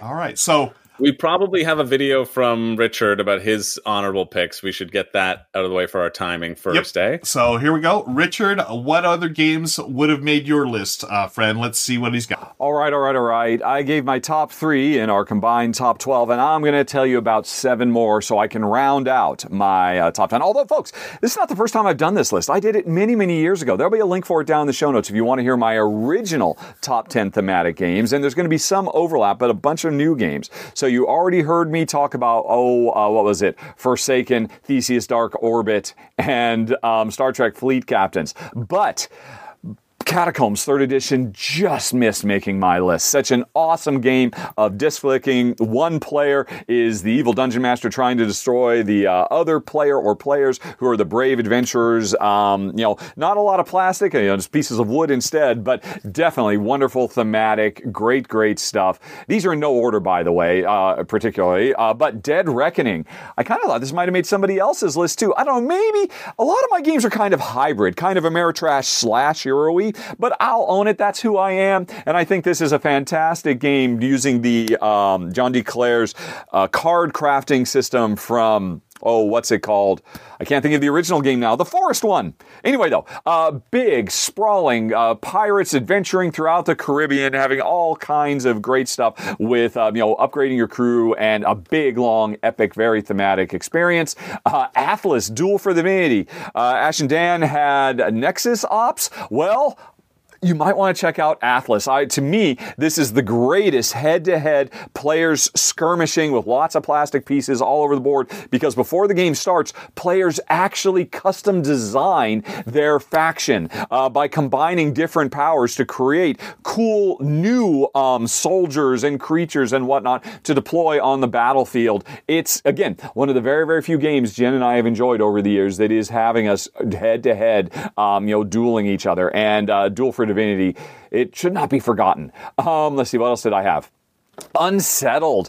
Oh my gosh, this game is probably the most richest, thematic, engaging, and beautiful experience I've ever had in board gaming. This is hard sci-fi. This is not science fantasy like Star Wars. This is, using their best bets to create truly alien environments for us to crash land on and explore and try to survive. There's so much in the base box. It's gotten an expansion with a bunch of extra stuff. It is amazing. Again, maybe more hybrid-y, but awesome. And then I had a few co-op games. I was leaving co-op off because Ameritrash is traditionally more head-to-head, but I had some co-ops. I already talked about this in the miniatures one last time. The Walking Dead No Sanctuary is amazing. Incredibly thematic, captures all the best elements of the best of what Walking Dead, the franchise, did, with everybody working together, but everybody having their own agendas as well. If you like Dead of Winter, you owe it to yourself to check out Walking Dead No Sanctuary from the Sadler brothers, who, I had several of their games I could have mentioned as well, but this is my favorite of everything they've ever done. Kick-Ass the board game, another cooperative game, really does a wonderful job of, it is a lot of dice rolling and trying to beat thugs and supervillains while trying to balance your day-to-day real life. Very wonderful thematic, a game. And, Fate Forge, Chronicles of Khan, another game that nobody can play yet, but it will be coming soon. This is the sequel to Vengeance, which I thought about putting on the list as well, but I like Fate Forge more. It's based on a very popular, pen and paper role-playing tabletop RPG system, the Fate Forge system. But watch my run-through. When people get their hands on this, it's so amazing. Big, sprawling narrative campaign adventure punctuated by fast, exciting, tension-filled, dice-driven combat sequences that are really quite unlike anything else out there except for its predecessor, Vengeance. Fantastic stuff. And hey, it's been great, everybody. Can't wait to see what everybody has to say. Thanks again for being on the show. Shelfside, folks, check out the links down below. Everybody should subscribe to them. They are the best. Okay, bye-bye. Yeah, interesting choice of Dead Reckoning. I would not think of that as a Ameritrash game, but and the game he was referring Catacombs to too. Yeah, Catacombs too. The game he's referred to was Mystic Vale. That's the one with the card crafting. But I love Rahdo is running through off tracks actually. yeah, I love rail. Rahdo runs off rail. Rahdo runs off the rails. It's a spin-off. Totally. It's happening right now. Yeah. So other games on my list that didn't make it. So my number one was Twilight Imperium, but I knew Shelfside was coming on, so of course they're going to be talking about that. I also had Small World, an old school take on Risk, but that was that I thought was a pretty successful take on Risk that didn't have to take about 10 hours to play or whatever. Also, you all talked about dice. Yeah, you talked about Betrayal Legacy. I had the original Betrayal on my list, along with Hero Quest, Dead of Winter, Nexus Ops, and also Survive, Escape from Atlantis, another classic. I call it Ameritrash just because you're always out there hosing the other players, so I threw it there. So yeah, those were the games on my list. What about you guys? Ooh. All right, so 2, I got Oath and Cthulhu Death May Die. I am a huge Lovecraft fan, as you probably have noticed, but... Yep. Oh my God! Both these games have by far some of the stupidest occurrences happening on the Reddit. I come to this one. Like, if you wanted to just play mansions and not investigate, and you just want to just run in with a shotgun and start shooting things, that is Cthulhu Death May Die. Like, you just go in, it's like, all right, what's the goal? We have to kill a boss. Okay, let's run in and let's just start blasting away. And you just roll dice for everything. And there's also a very nice dice reroll mechanic. That's another thing I enjoy a lot is whenever there's like a well thought out mechanism of like, okay, here's a resource you got that can be used to reroll dice. And here's all these weird things you gotta do to refresh it. Because in that game, there's a rest action, which you can choose to either heal yourself or to heal your dice rerolls. And that's a very important decision to make a lot. Because it's like, ooh, how much do I want to push my luck here? And that's always fun. Mm-hmm. As for Oath, that one is just, oh my God. That's just cowabunga of the game.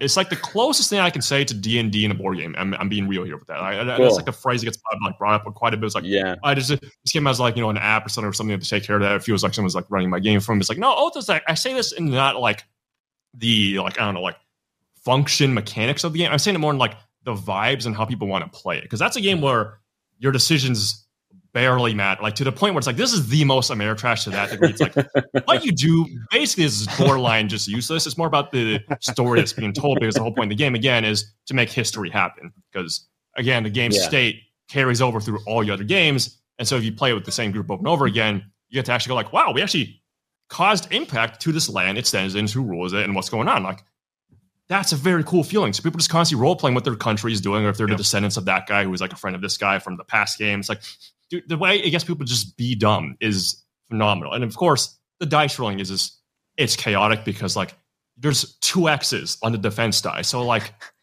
if you're lucky, you could just be like, oh, that guy's like the most well thought out plan attack. And then like, yeah, I just roll like a 2X into a 2X into a 2X. So I like 8 times my defense. Yeah, that's impossible to get through. Okay, yeah, sure. Okay. Yeah, and then we also have Eldritch Horror that we brought up before. Mm-hmm. It's kind of like a classic of ours. I mean, we've played like so many more nuanced co-op games since that, but that just has like a soft spot in my heart. It's just, as we were saying before, globe trotting, just going to all these different countries and activating things and buying all these cool items, casting buying spells. The expansion, which breathes new life into it. Buying like 6 expansions or something. There's so much after. I thought I bought only 2. Am I? No. You can buy like. Oh, you can. Okay. But we have 2 expansions. The Forsaken Lore, which I think is like almost mandatory buying. Classic games where like the base game is just like there's like nothing going on here. You have to buy an expansion to make it actually work. It's just garbage without. Yeah, it's just really garbage. Yeah. But truly though, with Eldritch, like straight up, like half the content is missing. Like I would say, because without Forsaken Lore, like the elder ones you're fighting, like have like almost like half as many things you can do with them. Like it's crazy. Like what? Like the general explorations are so like there's like 8 cards. There's 8 cards per deck without the expansion, which brings up to like 20. It's like, are you kidding me? Like okay. Thank you, FFG. Thank you, FFG. Nice. What about you, Chris? What was on your list that didn't make the top 12? Yeah, I was contemplating, like I mentioned, like Zombicide, Nemesis. Dead of Winter didn't even make my radar, but because I forgot about the. I was like, yeah, I guess you roll dice, but those are your actions. But I forgot about the bite. The bite, and I was like, when you talked about the bite, I was like, oh yeah, that's real. That's real themey. Sailing it in the comments had a serious question: would Too Many Bones be considered Ameritrash? And I've been thinking about this since they asked that, and I still don't have an answer. Because like I would want mine to be like really theme filled. You roll a lot of dice and there is that battle, but I think maybe because the battle takes place on the 4x4 mat and it feels a little bit more abstracted. I don't know, but I think maybe. What do you guys think about it? That question. I have not played it. I have not played it. Yeah. Also, to me, dice doesn't necessarily mean like Ameritrash. For example, like I love Root. I wouldn't really call it Ameritrash because the results on dice are like really small. It's like a 0 to 3. So like the range of alchemy isn't anything like crazy. You roll a ton of dice in that game, but it's like your variance isn't really there at all. Like most how many fights, like you score like a 2. You know, it's like okay, that's expected. You know, like same with Castles of Burgundy, right? Like you're rolling dice, but it's a worker placement. Yeah, right. You don't. Yeah, that's definitely not a Ameritrash game. Yeah. Have you played Too Many Bones, Roel? I haven't. It's one of those games that I've always. All right, well, I'm the only one then. It's on the bucket list of games I want to play because chip theory games always next level production and components and stuff and But I have not played it. Well, then I guess my I don't know stands as our universal opinion. You are the expert. Yeah. I don't even know what I would put Too Many Bones in. Tech trees. That's what I put it in. Tech trees. Okay, that's fair. Any other games that didn't make the list, Chris, or are we good? No. I was looking through and I was like, oh yeah, okay. There are a lot of Ameritrash that were on the list that I don't like, and so I didn't want to put it on the list. Yeah, because I was like, well, I don't like it, so why would I talk about it? Exactly. So that was more when I was like scrolling through and trying to find some. It was harder for me to find the ones that I did like versus the ones that I didn't like. Cool. All right. Yeah. That is going to do it, folks. We've gone over. Thank you for hanging out with us today. Appreciate you. And I know that Twitch was being super weird today. For those of you watching, thank you for sticking around as much as you did and for as long as you did. Guys, Shelfside, thank you so much for joining us. This has been great. Y'all are great. Super fun hanging out. Yeah. Thank you for inviting us. Love having you on it's here. Been fun, you want to give a plug to anything? I mean, again, NDA's out the window. It'll be our little secret. But anything, any videos that you have that are coming up, either that have been released recently or coming up, feel free to plug right now. You've got a couple of seconds to do that. Sure. Well, we got Daniel's massive ATO review. It's like 2+ hours, so that one's really cool. I mean, he went through like 2 cycles of the game, right? I went through half the game, which is 1 cycle, and half another cycle. Okay, wow, yeah, it's a lot. Yeah, we worked on it for a long time. That one, a lot of days in the studio. Not as long as on the Frosthaven one, but yeah. Nice. Yeah, and then I also got some more Shelfside plays dropping later this month, and then I just had a social deduction video I dropped like yesterday, so that one was fun to make. Okay, and if you want to find us, it's just Shelfside at YouTube. Shelfside. Go on YouTube. Bam. Bada bing, bada boom. Yeah. For a lot of our socials, they tend to be Shelfside YT because like Shelfside just was taken. Yep. And now YT doesn't mean white, it means YT as in YouTube. I know TikTok, right? YT now just means white nowadays. Very unfortunate, I know. But is that what it means? Oh no. Yeah. So when it says like YT people, you have to know the context of whether or not they're talking about YouTubers or saying white people. Wow. Okay. You learn something new every day.